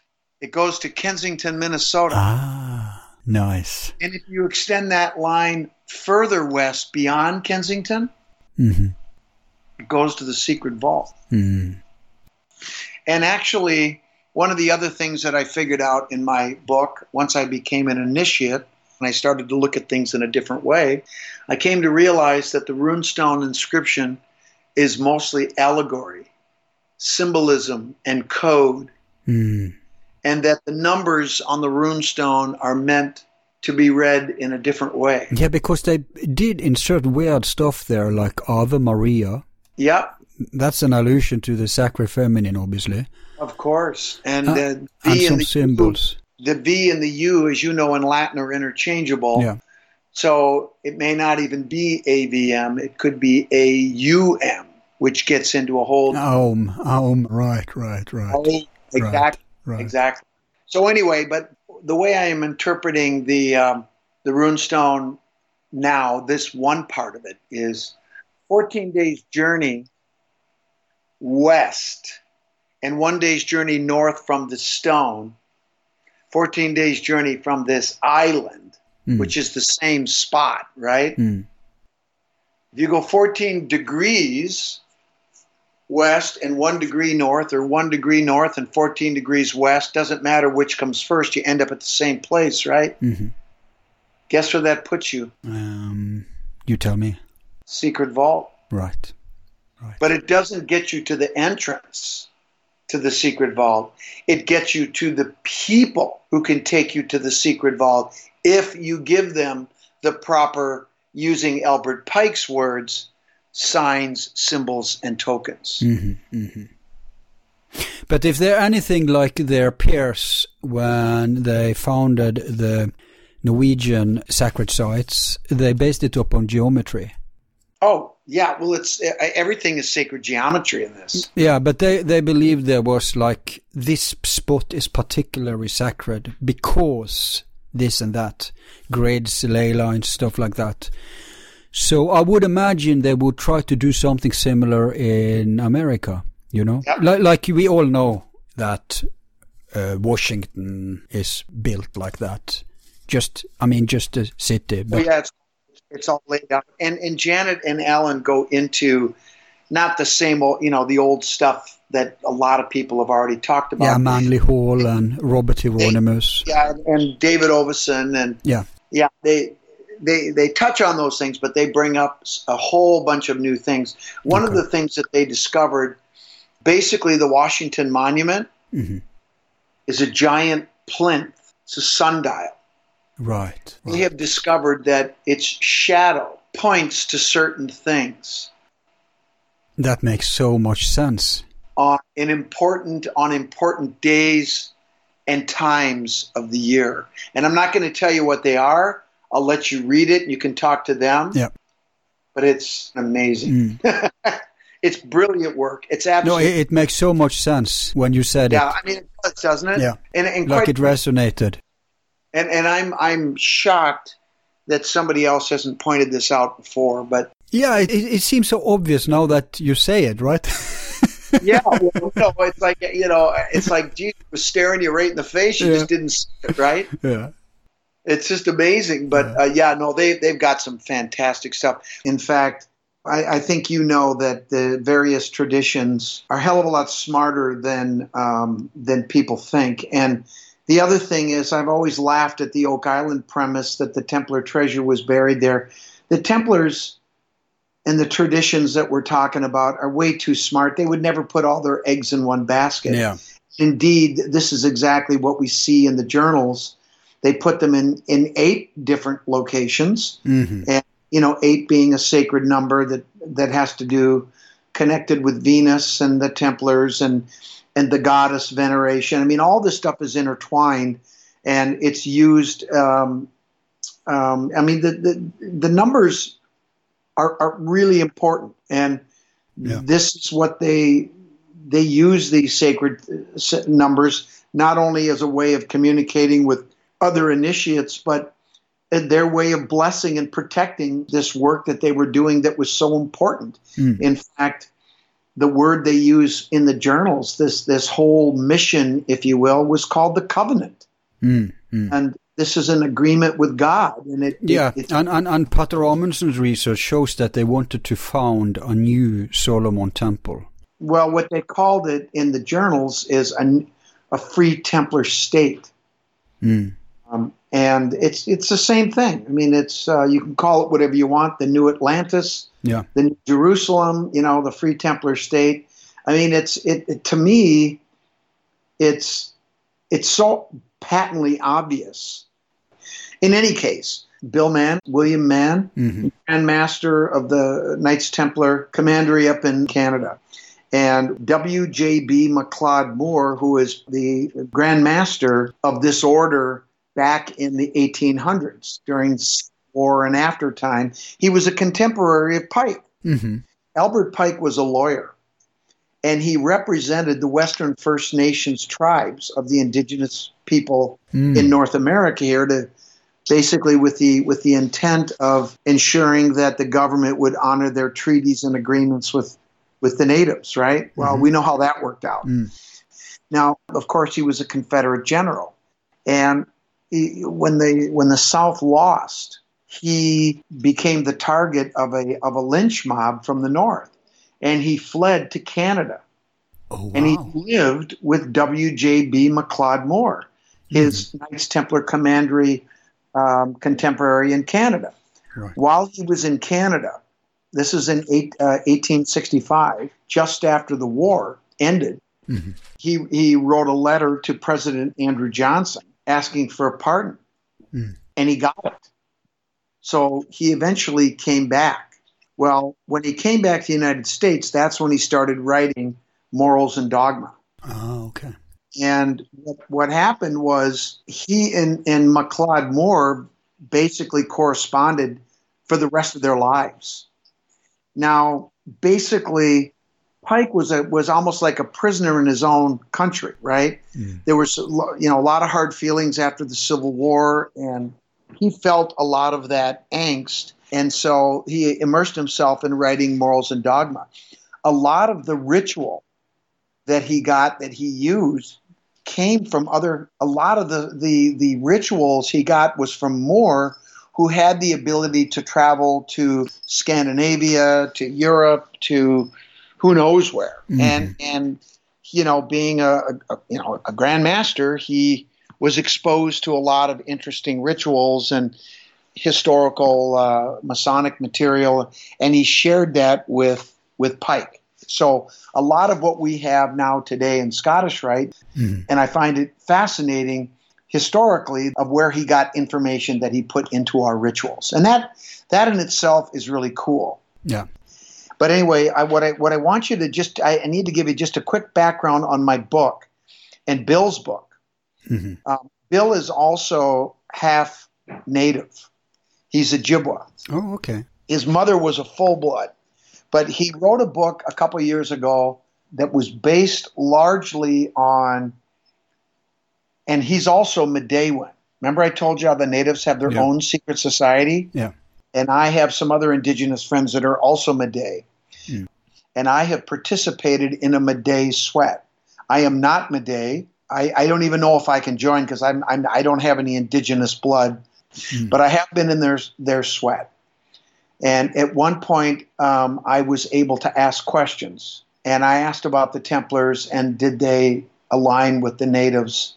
And the Mide priest said to me, "Oh, you mean our blood brothers?" And then I've learned a lot since. So definitely the Templars did align with the natives. They intermarried, they assimilated, they shared rituals, degrees. It was as deep a connection as you can imagine. And there would have to be, wouldn't there, for them to be able to operate in secret on this continent for the centuries that they did. Yeah. And that's what I write about in my last two books. So you're talking post 1300s, after they're officially banished. I am talking in 12th century all the way through to contact. All the way through. And the Templars that were persecuted after 1307, and escaped. Some went to Portugal, some went to Scotland, some went into the Baltic areas. But there were a certain group that did go to Scotland. They assisted Robert the Bruce. They were given sanctuary by the Scottish earls and protected, and eventually brought over here.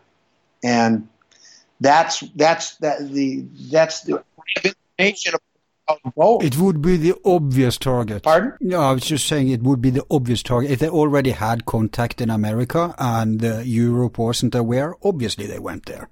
Yeah.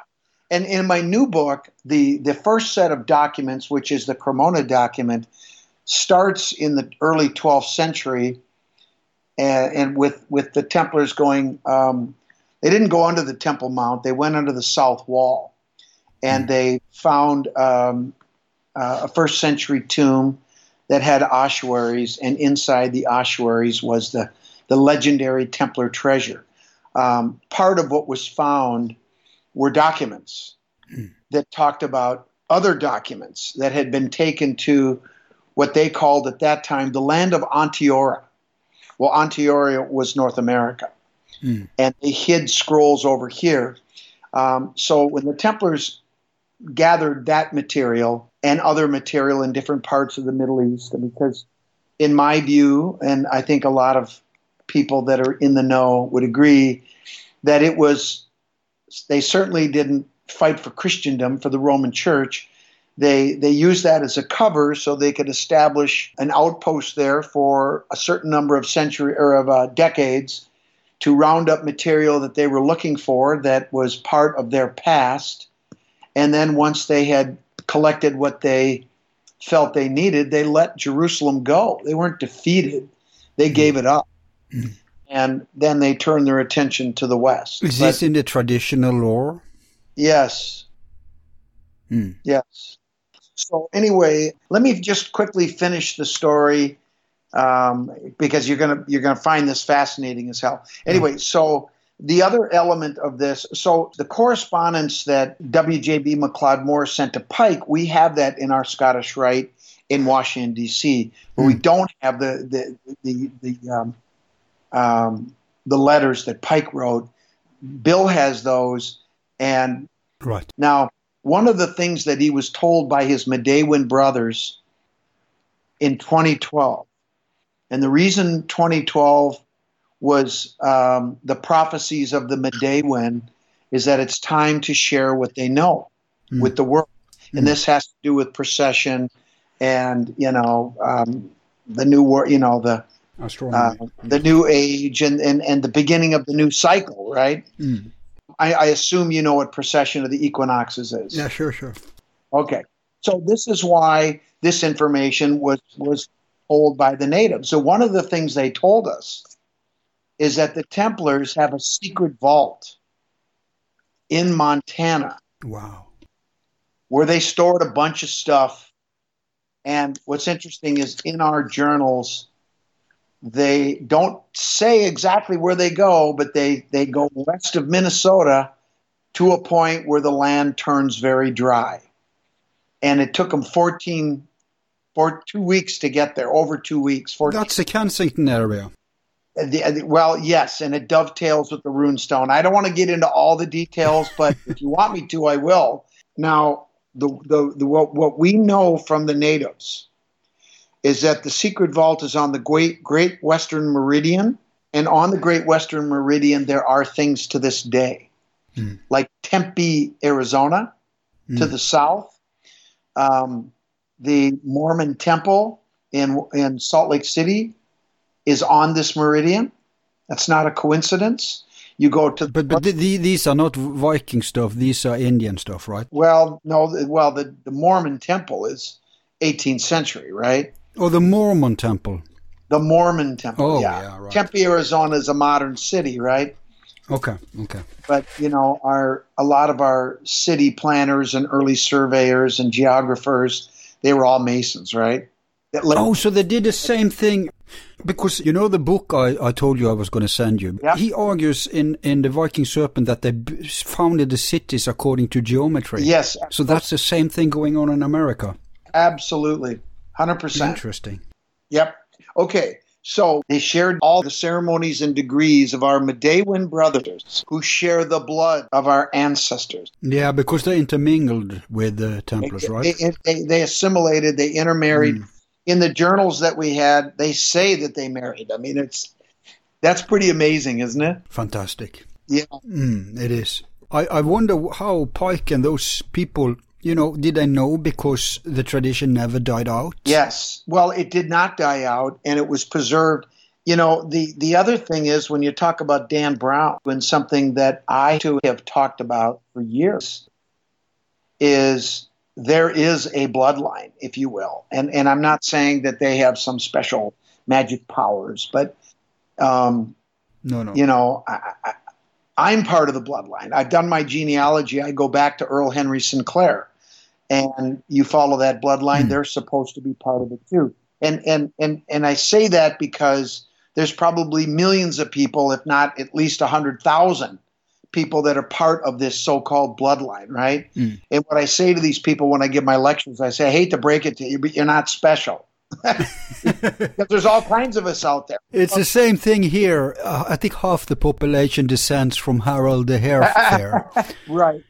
And you want to sit there and go, oh, I'm part of Jesus's bloodline. Well, yeah, you and half the world, right? Yeah. But whatever. Nevertheless, there is often like a priority bloodline. Yes. That must be lost, of course. Well, or not. But in any case, my point is this, is that I believe that if there is a priestly line or kingly line or a combination, whatever that special line is, right? That I believe was, if there was such a thing, was brought over here by the Templars and intentionally put into the natives to protect it. And to bring it over here. This was the New Jerusalem. This is the New Atlantis. This is the new temple, right? And the natives were worthy because they shared the same ideology. And in fact, I think this isn't the first contact that these traditions have had. But in any case, there's no doubt who was in the know. Then the founding fathers knew, right? Yeah, I'm more convinced about those. But I'm amazed about this secret vault in Montana. Yes, yep. And in my book, I talk about the whole purpose of the I guess you would say what I call the crown jewel of the Louisiana Purchase was the secret vault that Thomas Jefferson did know about.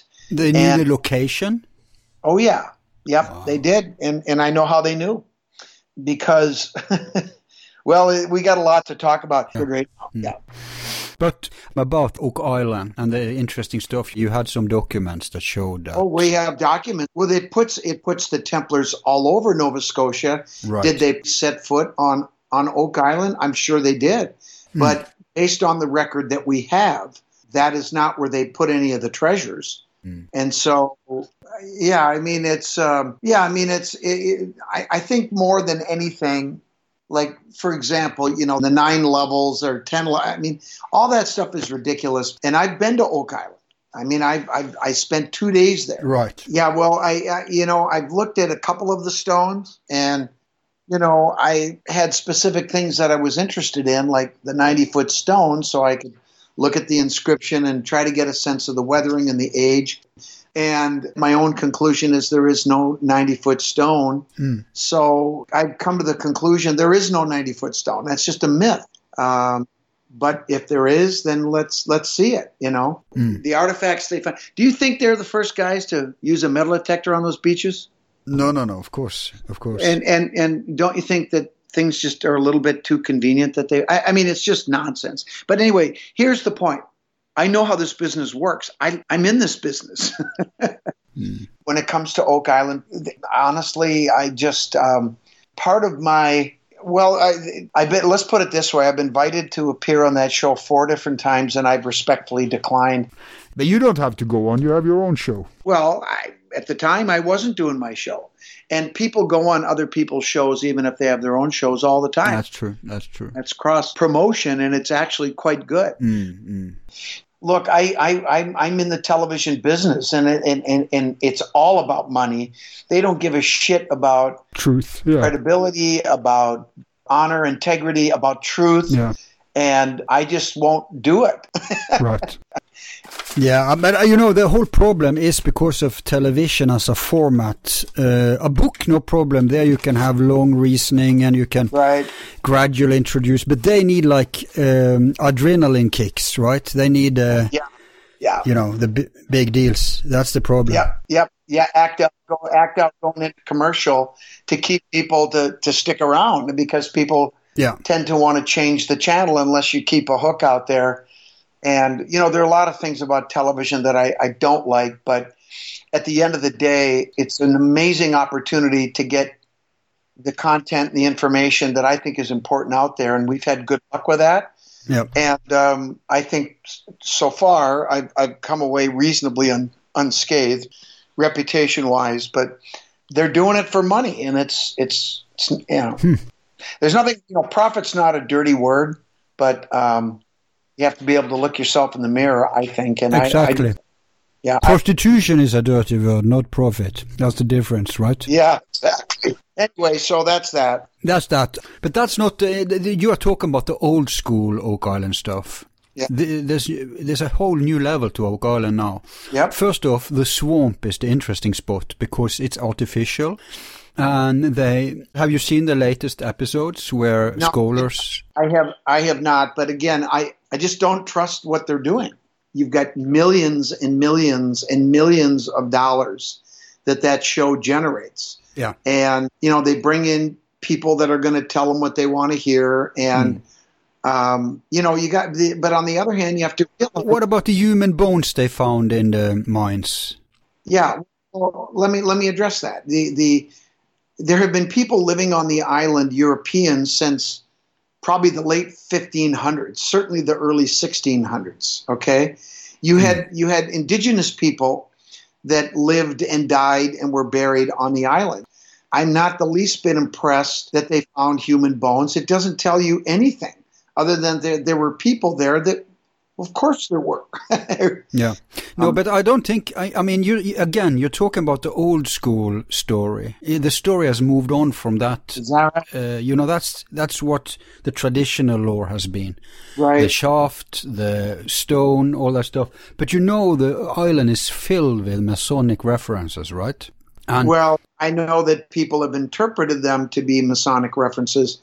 And the Nolan's Cross and all this stuff. Yeah, Nolan's Cross is elevated by Petter Amundsen. It's not a cross. You know what it is? It's a constellation. No, but it's also the Kabbalistic Tree of Life. Yeah, right. Well, and he has found the boulders to prove it. This is just an example of. So there's really two things going on in the island. The Laginas are of the old school. They have reluctantly and gradually latched onto the Templar trace. They started out with a notion that this is, pirate treasure or Spanish, whatever, right? But they have been forced to kind of elevate that. And that's when they started to pitch Templars, Rosicrucians, whatever. Yeah. And different researchers. We don't need Oak Island to further all of that. Well, what about the entries that others have found too about this party, these French Templars in the 1700s coming over? Referring to Oak Island. I don't know what they're talking about. I have no idea what they're talking about. You can see it I think it was in this season, this year. I won't watch the show out of principle. I won't watch it. But, one of the researchers, I'm not sure he's a Mason, but he has dived into the material and he found these references to these French Templars. Okay. I can give you more details, but I would have to look it up. Yeah. If you refuse to watch the show. But they found very interesting diary entries that shows that they talked about one of the treasure places sounded so much like Oak Island. Well, I can tell you. Well, and these were Templars, French Templars. Yeah. Well, there's 2 rounds of treasures that were brought over that we know of. There's also treasures associated with the Cremona document. But other researchers are used it too, like Zena Halpern. Are you familiar with her? Oh, yeah. I know Zena very well. So here's the thing. Zena Halpern got all of her information from Don Rue, and they formed a partnership. And I was working with them, but I was not part of their partnership. They agreed that they wanted to write a book together. And this is going back a few years. At one point, Zena decided when she got sick that she wasn't going to honor that agreement anymore. She wanted to get on TV and sell books. So she contacted the brothers on Oak Island. Don gave her material to see if she would honor the agreement, and she did not. So I will tell you in her book, the first third of the book, it's fiction. And I can tell you why it's fiction if you want to know. But The Cremona document story is real. Xena did do some good interpretation of material there.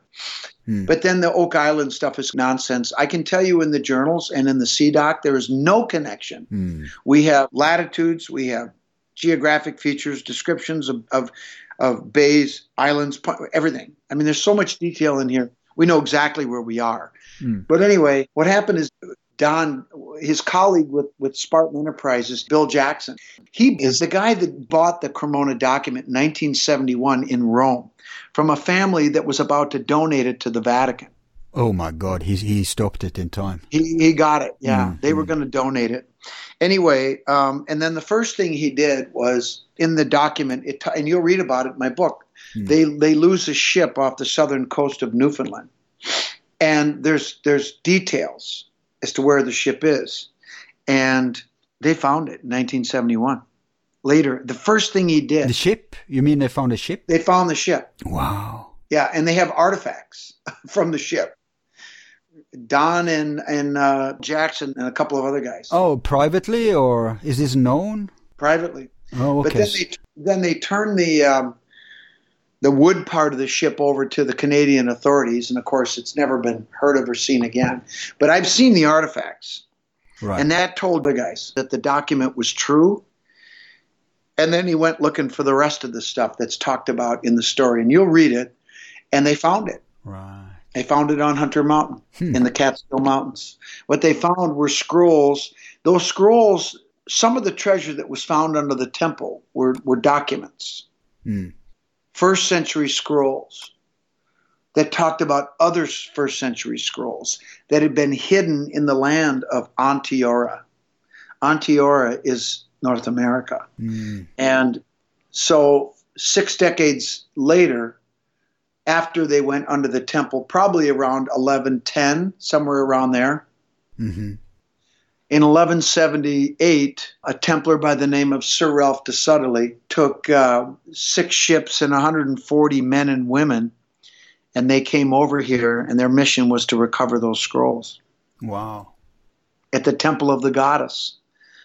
And they did. Yeah. They didn't get them all, but that's a detail in the story. But in any case, that is the story that Xena writes about, and that part is true.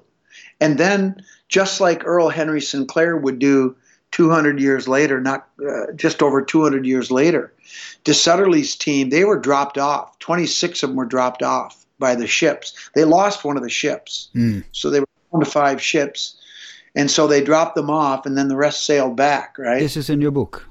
This is in my book. Oh, okay. This is a different set of documents. This is 200 years before Earl Henry's stuff. Okay, and this you talk about, but you obviously don't talk about the parts that Xena talks about because her information is tainted. Right.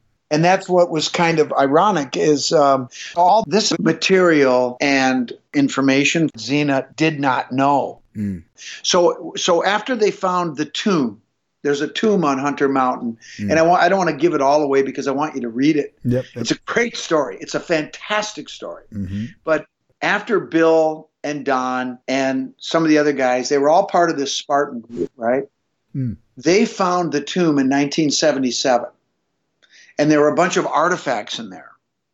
And then some things happened to the artifacts, but what Bill Jackson wanted to do was write a book about this story. One of the guys that he interacted with at the time, because these guys all lived in New York, right, was Barry Fell, a Harvard professor who wrote a book called America, BC. And it was a groundbreaking book. Well, Jackson went to Barry Fell shortly after he got the document to get help deciphering the Theban and the language so he could decipher it, right? Well, Fell got so excited, he didn't want to give the document back to Jackson. That wasn't a very good idea, right? Let's just say that he got it back. Of course. So anyway, he got the document back, but he also interacted with a lot of other academics, and he became so disillusioned by what assholes they were. Of course. He decided, well, you and I know all about that. Yeah. Well, I said, and I told Don, I said, welcome to my world, pal. Yeah. And anyway, what happened is when Xena died, she still had stuff that belonged to Don. She didn't live up to the agreement. They have a written agreement. I published it on my blog, and I wrote an open letter, and then I helped Don write a letter to... But all of it went to the Oak Island people. Exactly. So we wrote letters to them saying, guys, this stuff belongs to Don. They knew this. They knew about this story before Xena even gave it to them. They had heard of it, okay? Right. And actually, the Oak Island guys want to get a hold of these journalists when we were pitching a show. Yeah. It's a long story, But why? What does this have to do with Oak Island? Well, they wanted to use that material as content for their show, Oak Island. But it doesn't matter. It's a great story, and they just wanted to use it. But anyway, there's a lot in the Cremona document the world has not seen that's never been published because Don and I made the decision we're not going to publish it, and Xena never saw it. Mm. She never knew that it existed. Nobody knows about this stuff. Mm. In fact, I just got some more stuff from Don on this trip. Mm. And it's a long story, but see, when Jackson, started to write the novel, when he decided to do that in the early 90s, he realized that he was a medical doctor. It's Dr. Bill Jackson. He diagnosed himself with arterial sclerosis, and he knew that he was dying. Mm. So what he did was he decided to sell the Cremona document. Mm. He sold it to the Vatican. Oh, wow. Have you ever heard of Archbishop Paul Marcinkus? Oh, yeah, this guy. He's famous. He's famous. He's been involved in some scandals. Yeah. He's the one who murdered... He's involved in a bank. Oh, my God. He's really a part of the dark brotherhood in the Vatican. Yes, he is. Yeah. Yep. He is. He's the one that... I just say he did it. He was the only one that had a key to the secret room of the Pope, and poisoned the Pope. Pope John Paul I, who died. But anyway, so how is this Paul involved? Paul Marcinkus is who Bill Jackson sold the Cremona document to. Oh, fuck. The original. However, Bill pulled a bunch of important documents out of it before he sold it. I hope he also kept full copies of everything. We got that. Okay. And this stuff all came out. Photographs that were taken in the 1970s of the maps, the pages, a ton of stuff. Mm. But what happened was some of the key pieces of the document, like the treasure locations, like the first page that has the cipher phrase alias Capitolina that you need to decipher the Theban. He pulled that out. Good. So essentially he sold the Vatican a worthless document. Yeah. But what he did was, with a lot of these important pages that he pulled out, he disseminated them to his buddies with the Spartan group. Okay? Right. So if and what Don says is if the Vatican ever came back and said, hey, something's missing, because they theorized that this was not the only copy and that maybe the Vatican had another copy. Yeah, hang on. That's granted that the Jesuits or Opus Dei, I can't see anyone other bother, actually goes in and try to investigate it. But more likely they just store it away, out of... Well, But what they were worried about, what Bill and Don didn't know what was going on at the time. What Bill was worried about is if these guys knew that he duped them, right? He got $394,000 for the document in 1994. Mm. Okay, so what his plan was, we think, this is our speculation, is let's say Marcinkus or an agent with the church came back and said, hey, asshole, Where's this page? Where's that map? Where's this? Mm. Well, I don't have it. But if you want it, it'll cost you another $10,000. Right. Well, maybe he was a smart aleck. And there was a chance because this guy, if he was involved, he is connected to the propaganda duologue, to the assassination groups, Yep. Yeah, fascists, everything. So the bank. But you got to remember something. That's the same world that Bill Jackson and Don dwell in. So it's not like they're not worried about these guys, right? No, but they know what they're capable of. But they know what they're capable of, Yeah. and he was apparently preparing himself in case they came back, which they never did. But what happened is these documents were disseminated to his buddies.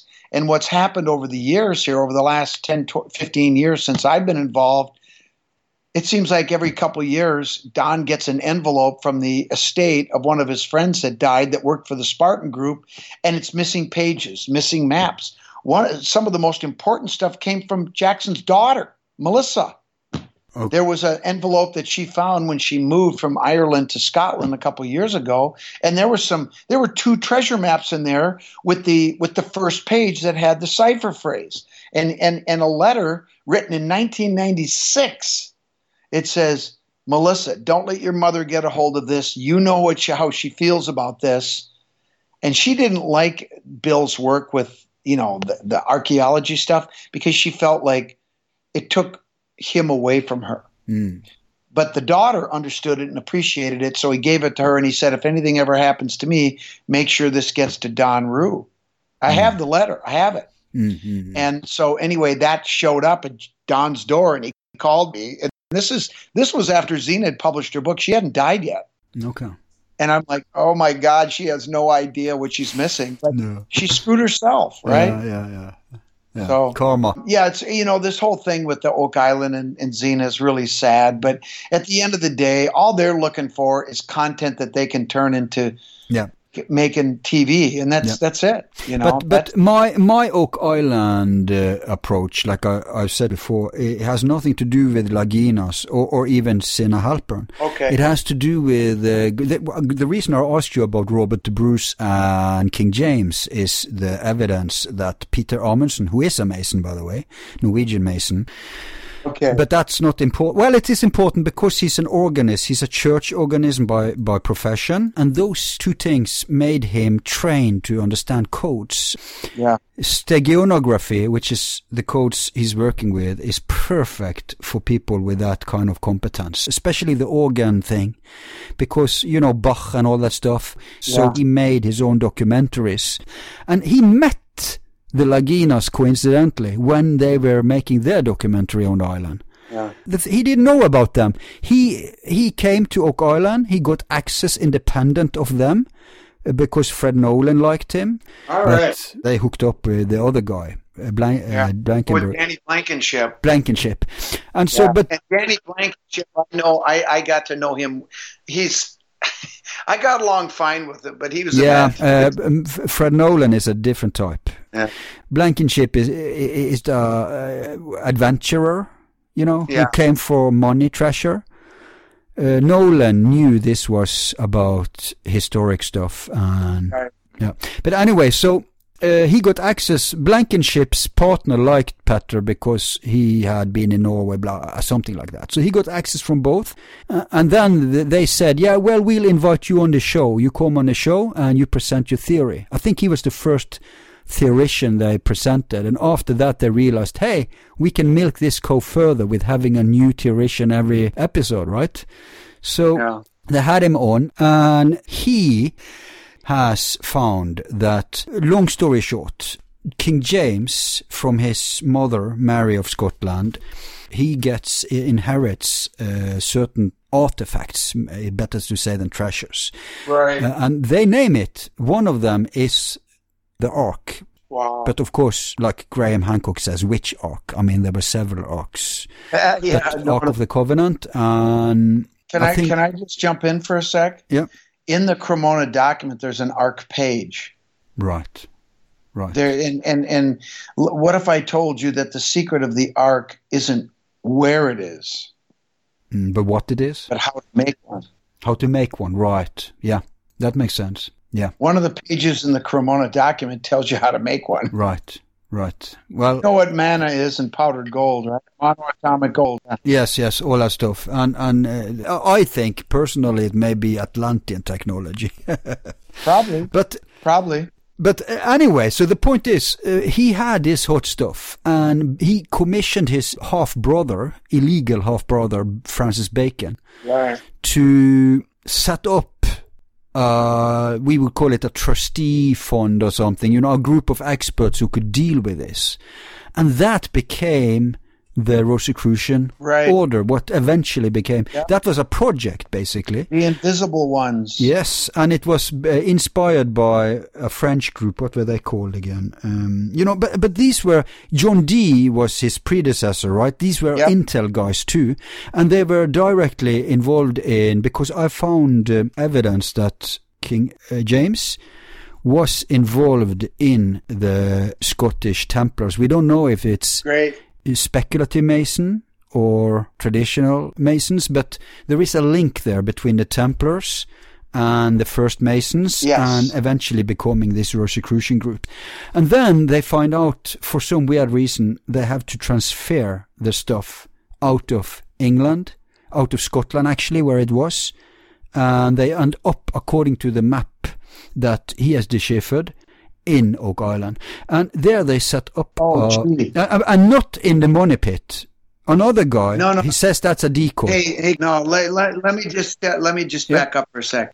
Can I tell you something? Yep. You know these journals that I've been reading to you? Mm-hmm. Francis Bacon is in here. Oh, wow, cool. Great stuff, man. Yeah, I agree.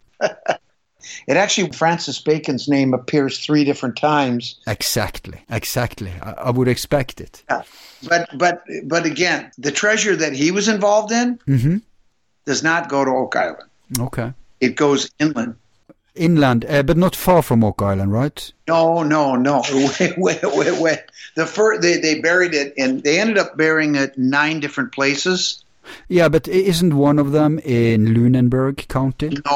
No. Okay. No. None of them are on Nova Scotia. They went in the St. Lawrence. The first one is buried near Montreal. Okay. The first, and then the rest are west. But here's the thing, anyway, that they... But that could be, maybe what you're talking about is a different treasure. But Bacon was intimately involved in the covenant. It may be the original Shakespearean documents, for one. Different stuff. And here's the thing, they put down markers. One of them was this Tree of Life that Fred Nolan thought was a cross. Now, here comes Petter. Who is he? Is he the Mason? Yeah, he's the Norwegian guy who discovered this Shakespeare, Bacon, King James, Templar. Absolutely. Yeah. And he has all these discoveries he's made, and he's his own worst skeptic. He's not like, I'm sold on this and now I'm going to sell books and I'm going to convert the world. Okay. In fact, he hopes it's not true because it will change, you know, he's sensitive to Jerusalem, the battle between Jews, Christians and Muslims, because all this is implied by, you know, I'm just giving you the bubblegum version. I know exactly what you're talking about. And okay, so what he discovers is that this is a tree of life. Nobody thought about that before, but he sees this from the codes, and then, okay, let's find the boulders. And he finds them, he goddamn finds them. Wow, that's okay? Cool. And it's these boulders are cut, all of them are half cut. So it's man-made, and they're round on one side and cut on the other side, and it's the only boulders in the whole fucking island, okay? That looks like this. All right. And he finds them at exact spots where they're supposed to be, so he identifies East Sephiroth. Good. And according to, in the Shakespearean project where they hid much of this stuff, I think it's in The Tempest where they talk about the location. And there they also talk about the swamp. So Petter has been insistent that it's in the swamp. And another Sounds good. A Swedish Jew who started with Petter's work and worked it further, who also has the same background. He's a musician and he's also an academic actually, but he's swearing in church, right? He's not a mainstream academic. Yep. He has found that it's a decoy, the whole money pit thing. Yes, exactly. And he claims it's actually inland in Lunenburg, according to his decipherings. But I don't trust his work as much because I haven't been able to verify and vet his work as much. Right. But I do trust Petter's work because you can see it with your own eyes. I'll send you the link to his stuff. Okay. It's 4 documentaries on Norwegian TV, and it's 1 movie. And this stuff is just groundbreaking, and it's so fun Participate in, for right. people like you, not just because you're interested in mystery, but also your background, right? Your spiritual background, your academic background. Right. Take a look at this, see what you think. It's so interesting. Okay, sounds good. In fact, I think you should have an episode on an American on Earth. Well, we got to get the show back first. We'll see if they renew us. History Channel is not going to renew us, so, not History Channel, Travel Channel. Okay. And because they're going 100% paranormal, but but maybe history would pick it up. I don't think so. They don't want anything to compete. Look, they don't want anything competing with Oak Island. Yeah, but it's not competing. I mean, how is it? Oh, you mean like for the same main target group? They can't have too much for the same group. Yeah. Okay. No, it has nothing. I don't have any. I don't care what they're doing. I would focus on my own stuff, but they would anything that they think is going to, in any way, shape, or form, threaten the sacred cow, which is Oak Island. That's the problem. So Oak Island is more popular now than Ancient Aliens. Yeah. It's the #1 show, and they're making millions of dollars. And again, you have to understand, they don't care if it's real or not. Yeah. They could care less. Because it's all about money. Yep. Just know that, okay? But as they don't find anything in the money pit, they are forced going back to the swamp all the time. They hate the swamp. At least Marty hates the swamp.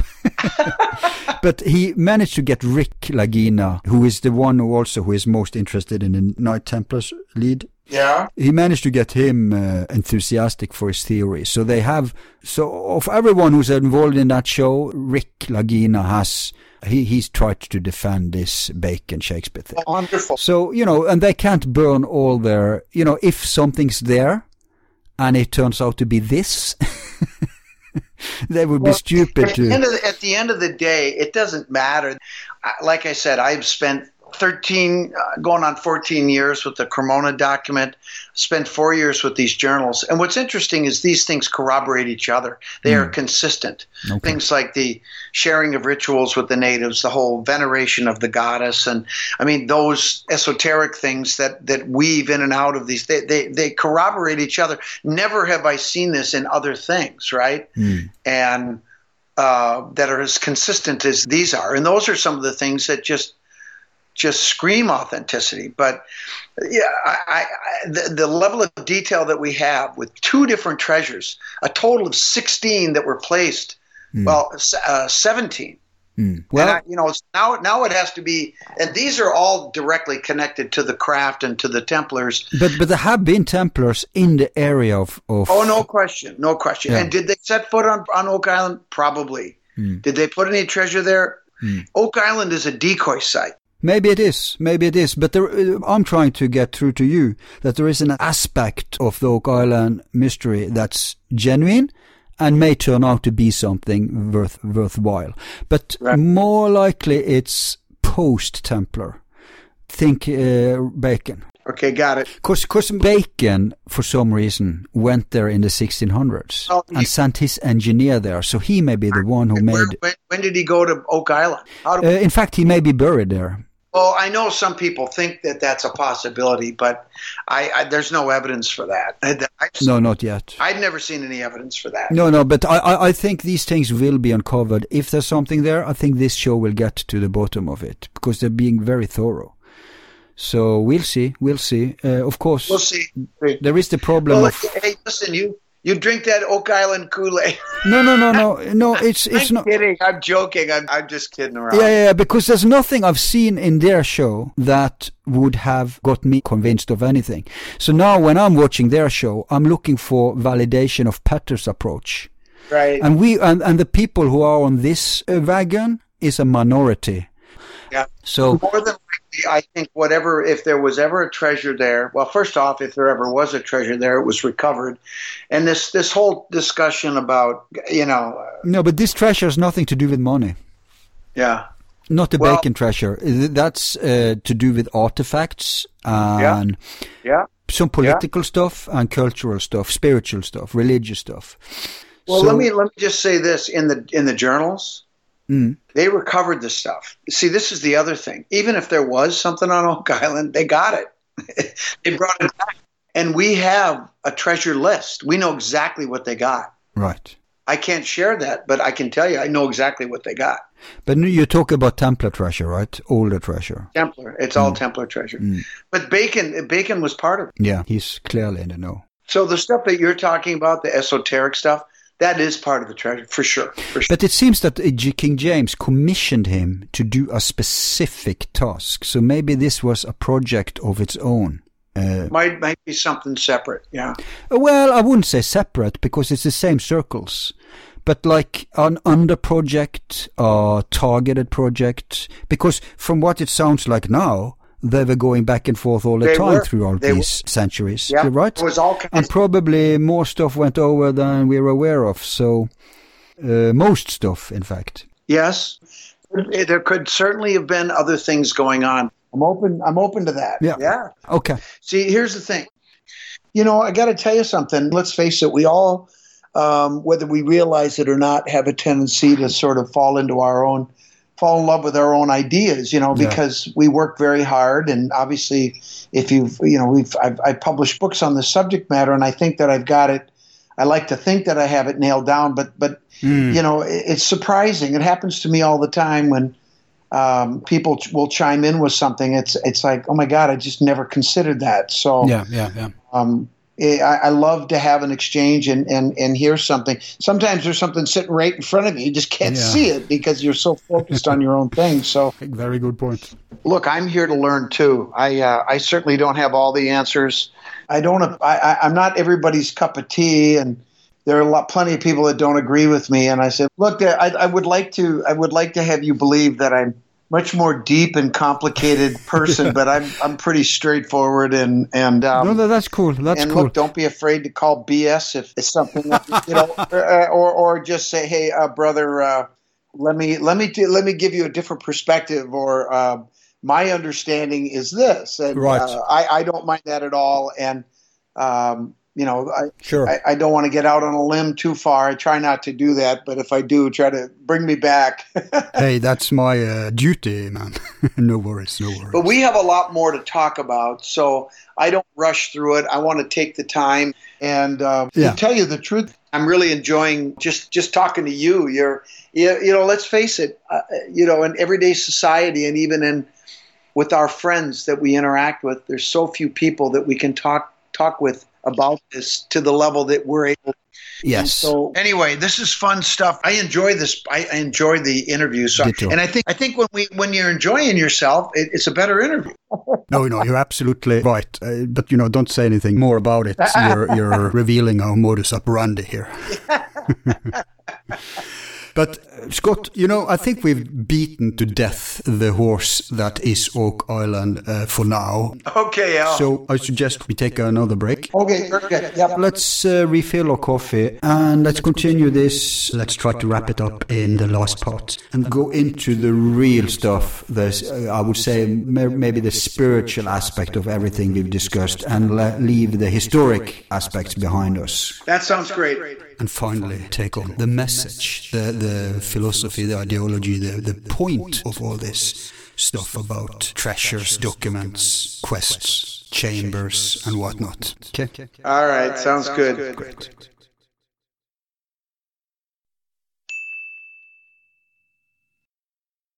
All of our files are free and will remain free. If you like the show, you can show support by donating $1 to help with expenses.